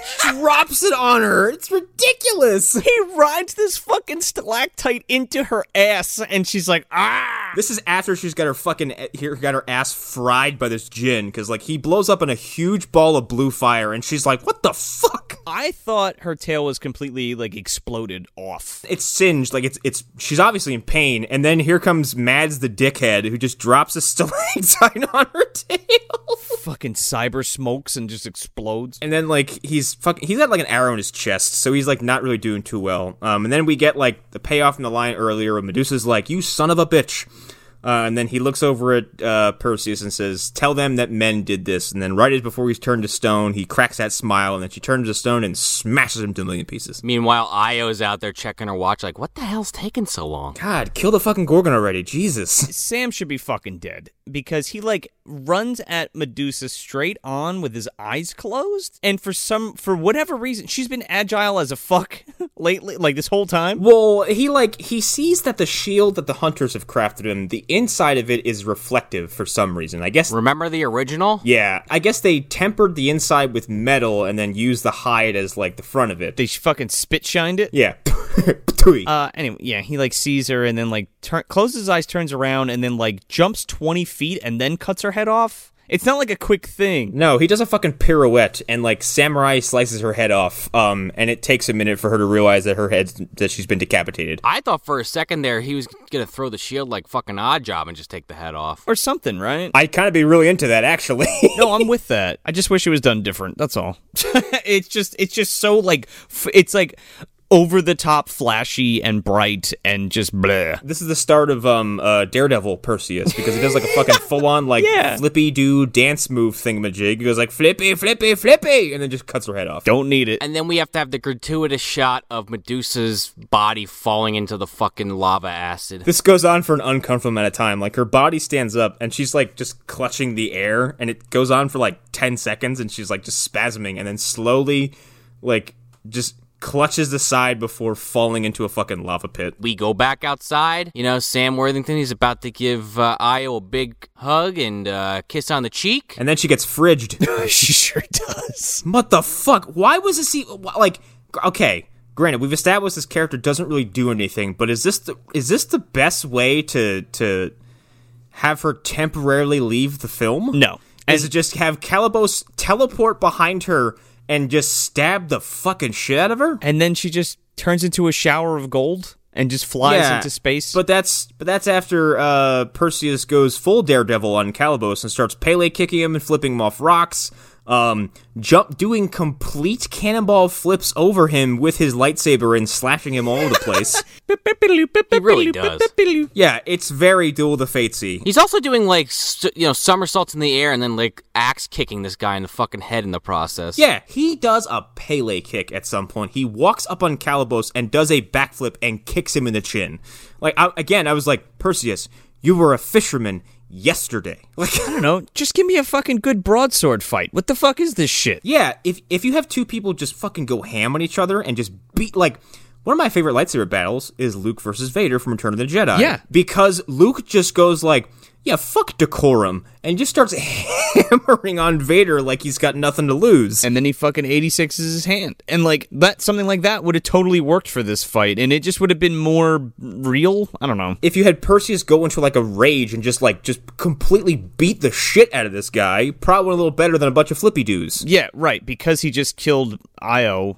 Not that he gives a shit, I guess. Yeah, or that we do. No, no, we don't. No, we don't. And I like this movie. I like this movie. I didn't give a shit. He hits Calibos literally once, and I guess it's a kill shot.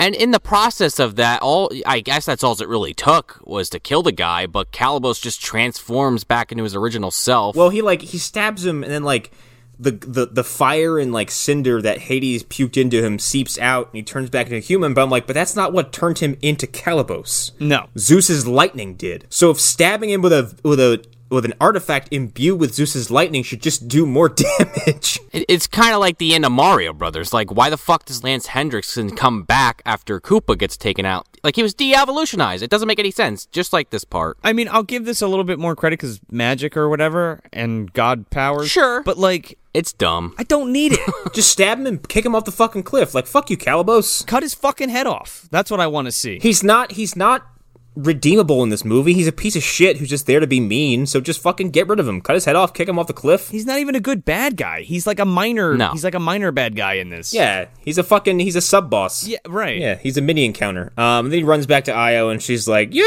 the hero!" And then she dies. She turns into Spice and disappears. Yeah, she turns into fucking clothes. She kind of gets Thanos a little bit, but a little more stylistic. She goes Jedi or Mystic, however you want to do that. And then she goes, "To the stars, Bowen. Look to the stars." He looks to the stars, and fucking Pegasus comes flying in. He sure does. Yeah, Pegasus is like, "Hey, remember me?" Remember me from earlier in the film? Percy should have been like, "Where have you been? How did you get here? Why are you here?" I'm surprised that this fucking horse didn't talk. Like, hey, I found you, Sam. Climb on my back. We're gonna go fly for the Kraken. Hello, Perseus. Burgess Meredith doing the voice. It's the same actress as Grady Van Damme. Take off your tunic. So he slips Medusa's head just into like a leather satchel and then fucking climbs aboard Black Beauty and they fucking take off. So then you get the shot from the fucking trailer where Hades finally walks up to the Zeus and he's like, "Is it time to kill Harry Potter?" And then Zeus tells the other gods to leave us, and then he turns towards the camera and goes, "The trailer shot, right? This is the trailer shot? Okay, yeah, good." Release the Kraken! This Kraken, they couldn't make up their fucking minds what, like, version of the Kraken they wanted to go with. It's got legs, it's got tentacles, it's got biceps, it's got fangs, and it's got a shell. It's like a giant turtle. It looks more like, it's kind of reminds me of the crab thingamajigs from Dark Crystal. A Gartham? Yes, it reminds me of the Incredible Hulk.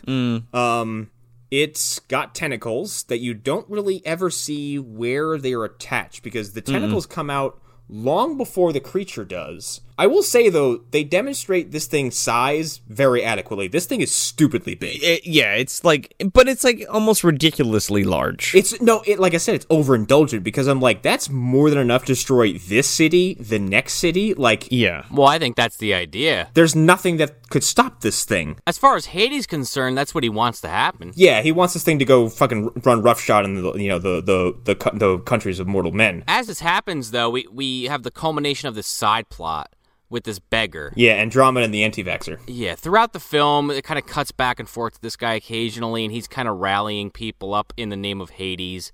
Even at one point, he sticks his fucking arm in a fire as like a tribute to Hades. To show him that he's serious. Like, look, we gotta give ourselves to the gods. He's like, look, fire gives your children autism. Ah!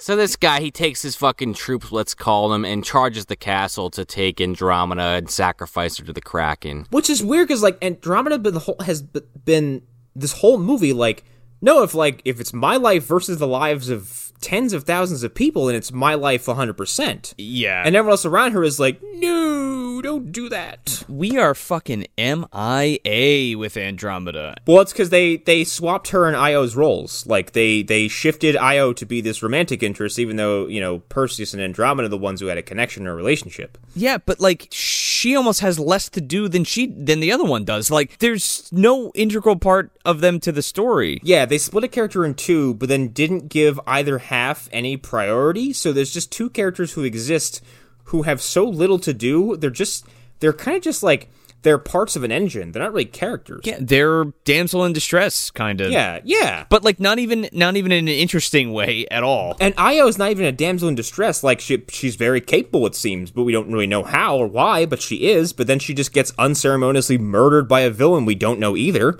and then just disappears. And then we get like, oh, we killed the woman. Oh, we have another one. Yep, it's cool. Remember Andromeda from the beginning of the movie? Here she is again. Right. And she gets King Kong fucking tied up, so that the Kraken can grab her. Oh, she does. She's fucking Fey Raying all over the place. This whole scene, on paper, I kind of like how this is set up, where, like, Perseus is flying in on Pegasus, and because this Kraken is so fucking big, the Furies show up. Hades shows up with his Furies, and they take the satchel from him with Medusa's head. So then he basically has no, hold on. Because first, as this is going on, the Kraken just, even though they have Andromeda there as the sacrifice, the Kraken just starts fucking destroying the town. Well, his tentacles come out, yeah. Yeah, and it cuts back to Zeus and Hades, and it looks like a fucking library with books falling off it, but all the glass is, like, shattering in Olympia, and Zeus is like, what have you done? Oh, yeah, all the fucking little clay statues are falling out of their cubbies. Yeah, right, yeah. That's one of the cool things in Olympus I thought that should have gotten more attention was that, like, he has a clay figure for every person on Earth, it seems. So as this is happening, you have all these figures who are all falling and disappearing in front of Zeus, so he, like, suddenly the gravity of what he's allowed to happen is hitting him. He's like, oh shit, I just, like, stood here and let you murder, like, thousands of people. And now he's becoming weaker because there's people that can't pray to him now? Is that what's happening? Yeah. It's fucking stupid. Yes, he's losing his civilization game. He's not feeding the masses. He's at war with a fucking another country. It's probably Gandhi, and he's got nukes. In this case, it's Hades in Gandhi's role. And Hades, who's now, like, seemingly at full strength because people are scared, which is lame. Sure, so it's Santa Claus and Krampus? Yeah, probably. This fucking Kraken comes out, and I'm thinking, like, okay, Hades is going to fight Zeus, right? That's their battle to deal with. And Percy's going to take care of the Kraken. This fucking thing is so large, and he's, like, flying through its tentacles and shit, which Connor said before, like, it's pretty cool to just see the sheer size of this thing. That's kind of neat, but it's just, again, it's just superfluous in the fucking end game. But, like, as he's going to fight this fucking Kraken, fucking Hades shows up and turns into the Furies. And it's like, I don't need two fucking bad guys. Like, you know what I mean? It's just too much. You put a boss fight in your boss fight. Like, how much you gotta stack the deck against this guy? Exactly. And it's like, it's just, in the time that he fucking deals with Hades, the Kraken has already eaten Andromeda and killed the whole fucking city. You know what I mean? Right. And, like, just to go back a minute, Connor, you're saying earlier in this episode, like, oh, this is a lousy location for a town because, Poseidon gets pissed, they could just take him out.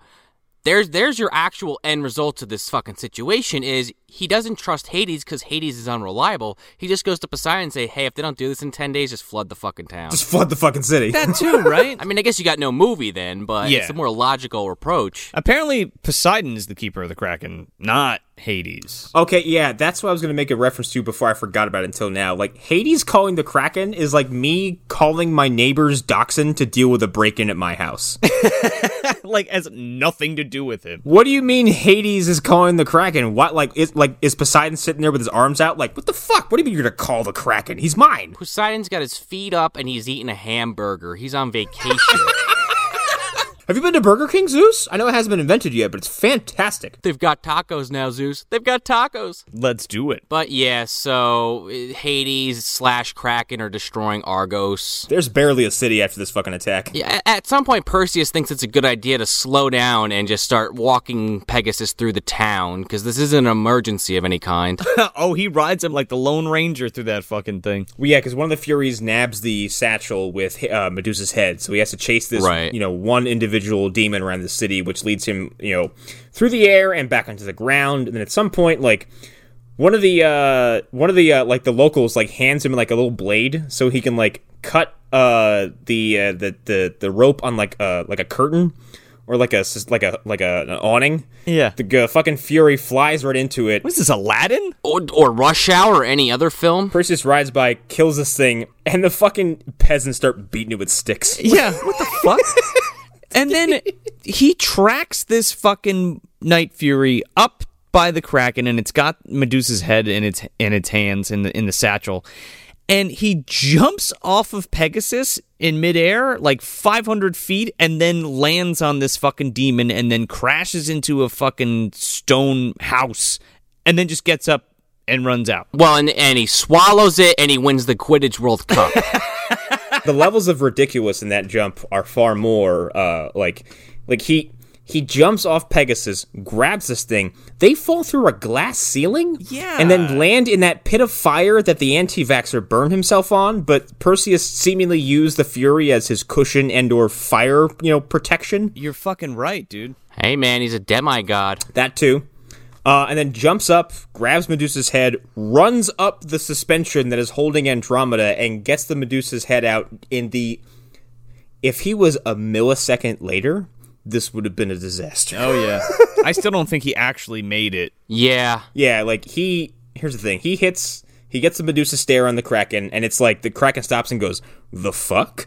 And then starts to, oh, wait, what's happening? I'm suddenly stiff in the back. Somebody flashed a fucking Polaroid in his face, and he was like, oh. He's basically like the goddamn trolls that were trying to eat Bilbo. They're like slowly transforming into stone. Well, it's reaching towards the surface, and then the fucking king randomly shows up, and the beggar just, because why not, stabs him through the chest. That pissed me off, because it's just like, oh, here's the king again, fuck him. And I'm like, okay. Yeah, it's just, I don't know, it didn't need to happen. And then the Kraken's hand was suspended over them, which then turns to stone, which then cracks apart, falls on both of them, and kills them.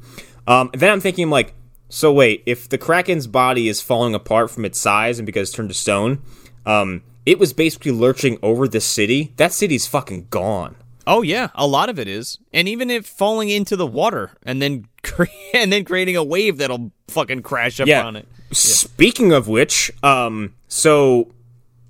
he hits the Kraken with the Medusa stare, turns to stone. As it's breaking apart, it hits a suspension that Andromeda is on, and she plummets into the water with a bunch of stone debris.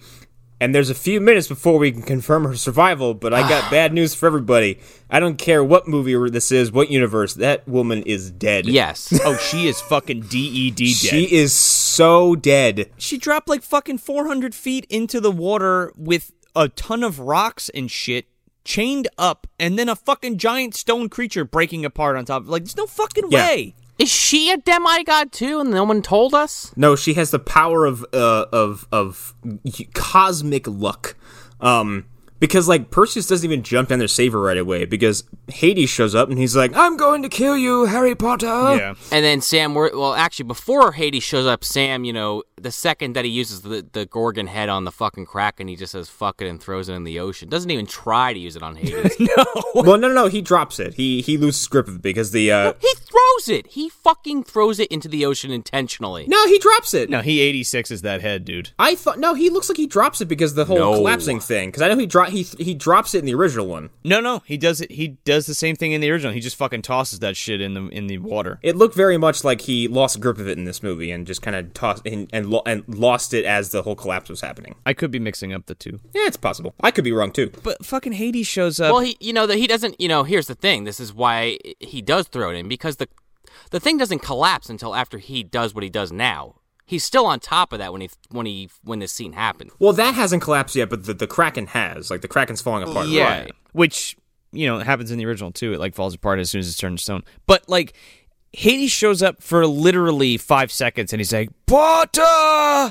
And before he can get fucking Avada Kedavra out his fucking mouth, Sam Worthington shoots his fucking arm up in the sky and goes, "I have the power!" And just shoots a fucking lightning bolt at him and shoots him back into the ass crack of the world underneath the ocean. Well, he throws it at him. He fucking goes right back into hell. Fucking lands in the Marianas Trench or like the fucking into a fault line or some shit. Like he gets knocked into an underwater canyon. He fucking pops out the other side with those aliens. Idris Elba fucking shoots a missile and blows it up. Some kaiju come out. Yeah, he gets fucking sent to the alien world through the fucking... The Kraken was a kaiju.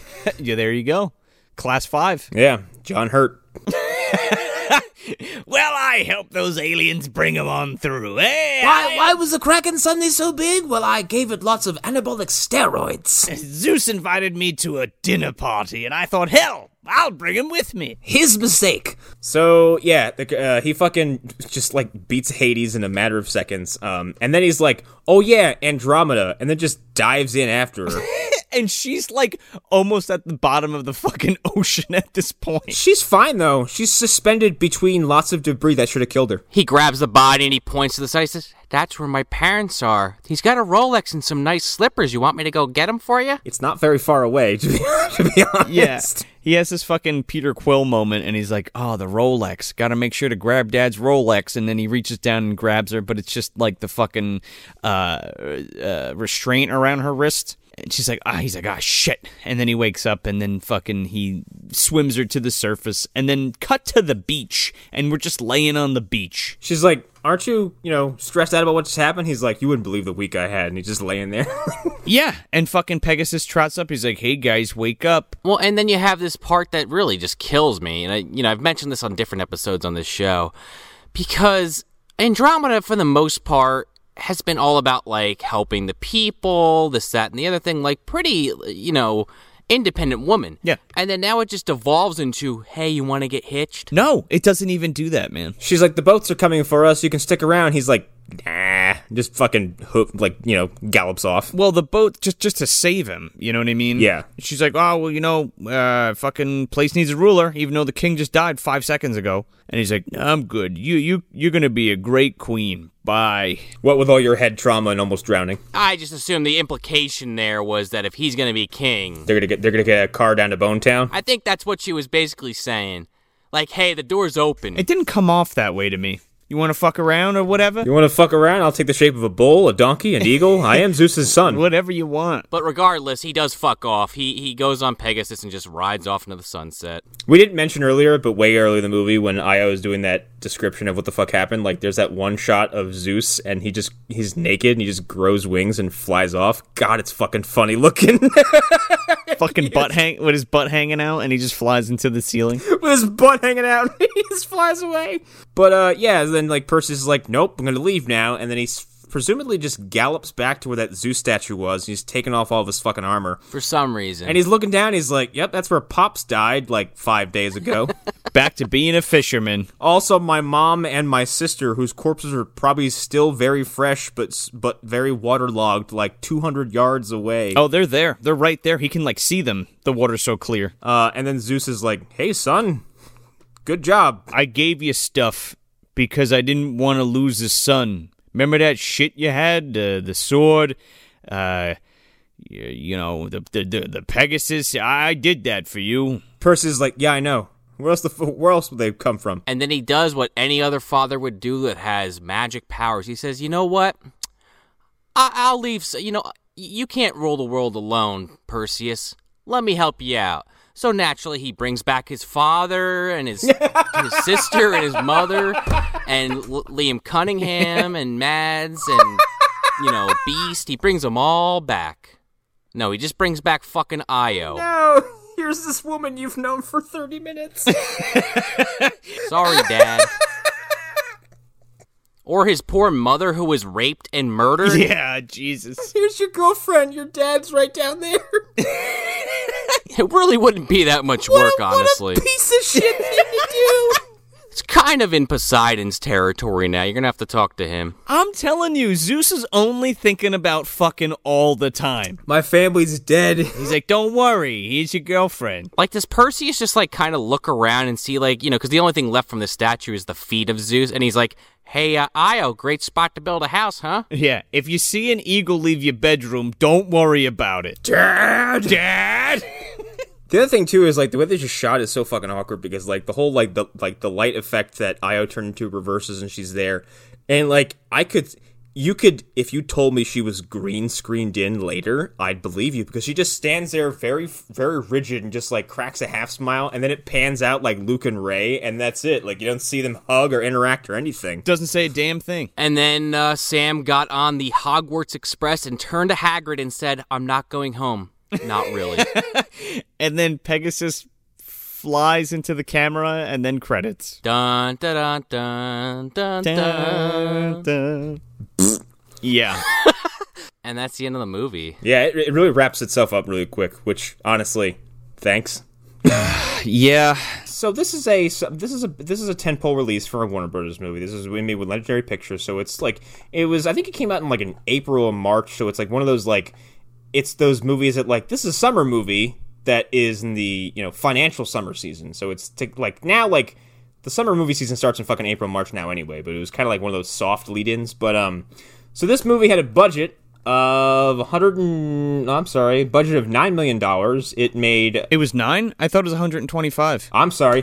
I am looking at the 1981 version real quick. Hang on. $9 million! They really knew how to use that money. Yeah, holy shit. So it had a budget of $125 million. It made $493 million, which would be considered a hit. However, this movie got fucking raked over the coals by pretty much everyone, critically. Its opening weekend in the UK, it did 7 mil. Fuck. And then its gross was 163 million. That's only 38 million over what it cost to make the fucking thing. Word of mouth for it was really bad. It had good promotional materials, in my opinion anyway, and like it probably built up a decent amount of hype for it, but like much like Avatar, this movie has no fucking cultural footprint whatsoever. No, it left no impact. It came out and people were like, again, coming from the guy with the shirt, people were pretty much like, I don't know, why'd you do this? At least Avatar gave you a new species of blue people that people wanted to fuck. Avatar gave people a new fetish. Like, It gave us something. It had a footprint at least. This, not so much. No, this has no footprint. This is released in the same year as Prince of Persia, and Gemma's in that as well. Like, what did she film them back to back? Oh man, that movie's it's kind of the same territory as like, this isn't the worst thing I've ever seen, but why did you do this? And that movie's also got a stupidly large, talented cast. But yeah, like this, no one talks about this movie, and the sequel's even worse. Ugh. Oh god. And the sequel deals with the like the actual Titans. Like Kronos comes back, like Kronos is in it, and there's a whole bunch of stuff like that. But yeah, this movie has no impact, and this movie has the same amount of impact as like the RoboCop remake did, or any of those other remakes that came out in like the 2010s, where people were like, "Oh Jesus, you're giving away our whole schedule here, Connor." I'm sorry. I forgot about that piece of shit. But like, it's well, that movie does something this movie does too, where it's like it turns the audience and goes, "Hey, remember that thing? Yeah, we're not gonna fucking do it though. Yeah, eat shit." Remakes don't erase the original, as I'm sure we all agree. It never does. And No. The people who get upset that a remake is coming out, people shouldn't be get upset that a remake exists. You should get upset after you see it and process it and go like, and really assess if it was necessary or not. You mean like the Child's Play remake? Yeah. Didn't fucking need that at all. Yes, there you go. Perfect. I thought that movie was good. I don't know, man. We are disconnecting hard on that. I liked it. I haven't seen it yet, but like, again, I keep reiterating this. It is kind of a joke, but I do mean this a lot. Like, from the guy with the shirt, because I do enjoy this movie for a lot of reasons I'll go into in a few minutes, but like, this movie didn't need to happen. There's no reason for it. A remake is fine. We got The Fly, we got The Blob, shit like that. That's cool. But like, if you're not bringing anything to the table that's substantial or that you're gonna remember, who could fucking care? You know what I mean? Yeah, this is a meme for Liam Neeson to say release the Kraken. That's basically what this became. That's it. I want to say release the Kraken. Can I say that? Okay. All right. So again, we're doing our blockbuster bombs for the rest of this summer here. So we're not doing a dumpster rating. It's either would you buy a ticket to this film, would you torrent this film, or would you wait till it comes on VOD and then pay for it then? Needless to say, yeah, I'm going to buy a ticket for this movie, and here's why. Joe, a while back, you said that Freddy vs. Jason and Bride of Chucky were Connor movies. And real quick, can you, in short amount of words, describe what that means to you, real quick? That means it feels very very contemporary, semi-flashy, CGI filled, sleek, kind of got some butt rock in there. Yeah, there's a thing I do with movies a lot, and like there's a lot of bad movies I'm willing to forgive, because if I find something I can latch onto in something like this, like the score, or the sets, or the costume, or if I find enough aesthetic pieces about a film that amuse me enough, I'm willing to forgive a lot of shit. And I do that with this a lot. Like I said, I really love the score. I like a lot of the costume designs. I like the sets. I like big, stupid fucking action sequences. I'm not a big Transformers fan because that stuff gets to the point where you're just like, it's like they're fucking 4 hours and you're just numb to it by the end of it. But I find this to be very aesthetically pleasing. And so, yeah, I bought a ticket for this. I bought several tickets for this. And you worked at the movie theater, Jesus. Yeah, I worked at a movie theater, and I still paid to see it. I saw it in 3D, I saw it in 2D. I love this movie. Even describing the way I like this movie, there's still a lot of intangibles about it that I like a lot, where it's lots of stuff that are hard for me to describe, but it hits my system, and it just, I don't know, it makes me happy. I like this movie, and also at times it's just ridiculous and hilarious and silly, and I love it. So yeah, I bought a ticket for this. I have a shirt. I'm buying a ticket to this because I did buy a ticket in real life. You had to know, right? Well, I was really excited because I was like, oh my God, because I love Clash of the Titans so much, right? And I was like, how could this suck? This can't suck. Look at all this crazy shit happening in the trailer. This is going to be great. It's going to be a great time. And I didn't like it then. What really got me when I first saw this was like, the pacing is weird. The story's all over the fucking place in terms of like just cutting shit out and just getting to the next fucking thing over and over again, rather than like laying any type of groundwork or character development or anything. It's just like they kind of expect you to have seen the original, and they're kind of just expecting you to just swallow all the bullshit that they're just gonna fucking stuff down your throat. That's a good point. And then that fucking Bubo thing really fucking pissed me off, and it kind of lost me a lot because I was like, you know what, fuck you. Connor put it perfectly in this episode. He said they were kind of just like, yeah, fuck you, movie, and he's just like, yeah, fuck you too, Yeah, it's a real quick, like, it's like someone cut you off in traffic. Like, eat shit and die. Exactly. I'm not going to sit here and be like, this movie, the original tops it, they shouldn't have never made it. Like, fine, you want to fucking remake it, fine, but at least, for God's sake, make it entertaining, and instead of just churning it out, like, they spent so much fucking money on this movie, banking on the fact that people were going to go see it based off the name. And the stupid, crazy CGI bullshit, plus the advent of the 3D came back in a big way in the 2000s. But, like, I just think that it's just a lukewarm who could give a fuck. I'm not going to watch it again. I bought the ticket. I'm kind of pissed off that I bought the fucking ticket. He's still pissed off 9 years later. I'm still pissed off. So, after the movie, I'm going to go get some fucking ice cream at Friendly's or something, kind of fucking smooth it over a little bit, and then go watch, my Burgess Meredith and Harry Hamlin and all my fucking Ray Harryhausen stop motion creatures. I'll take all of that, and I'll just go watch it 9,000 more times, and this I'll never watch again. I would buy a ticket for this movie. Yes! I did not buy a ticket for this movie. When the trailers came out, I thought this movie looked like utter dog shit. And I'll explain why I think this is a ticket movie, at least in my case. There's some semantics to this. Ideally, I'd like to get in for free. Maybe I know someone there is going to let me in, so I don't have to pay money to see this movie. I have no idea who you'd be talking about. Where the fuck were you on that one? Working there, actually, at the time.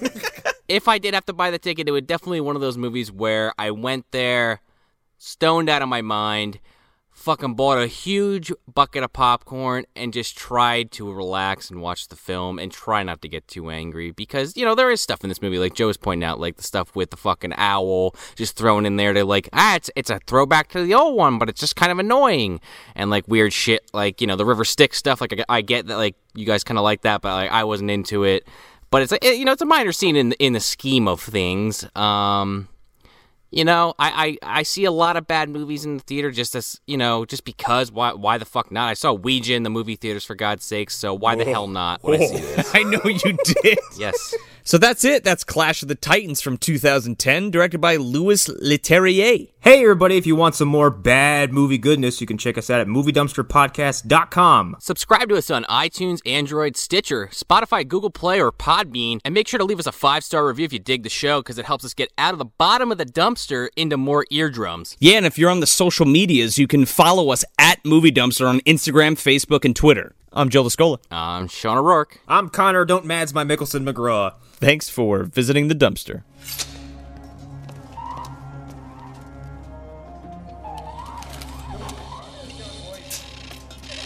What is this? Just leave it.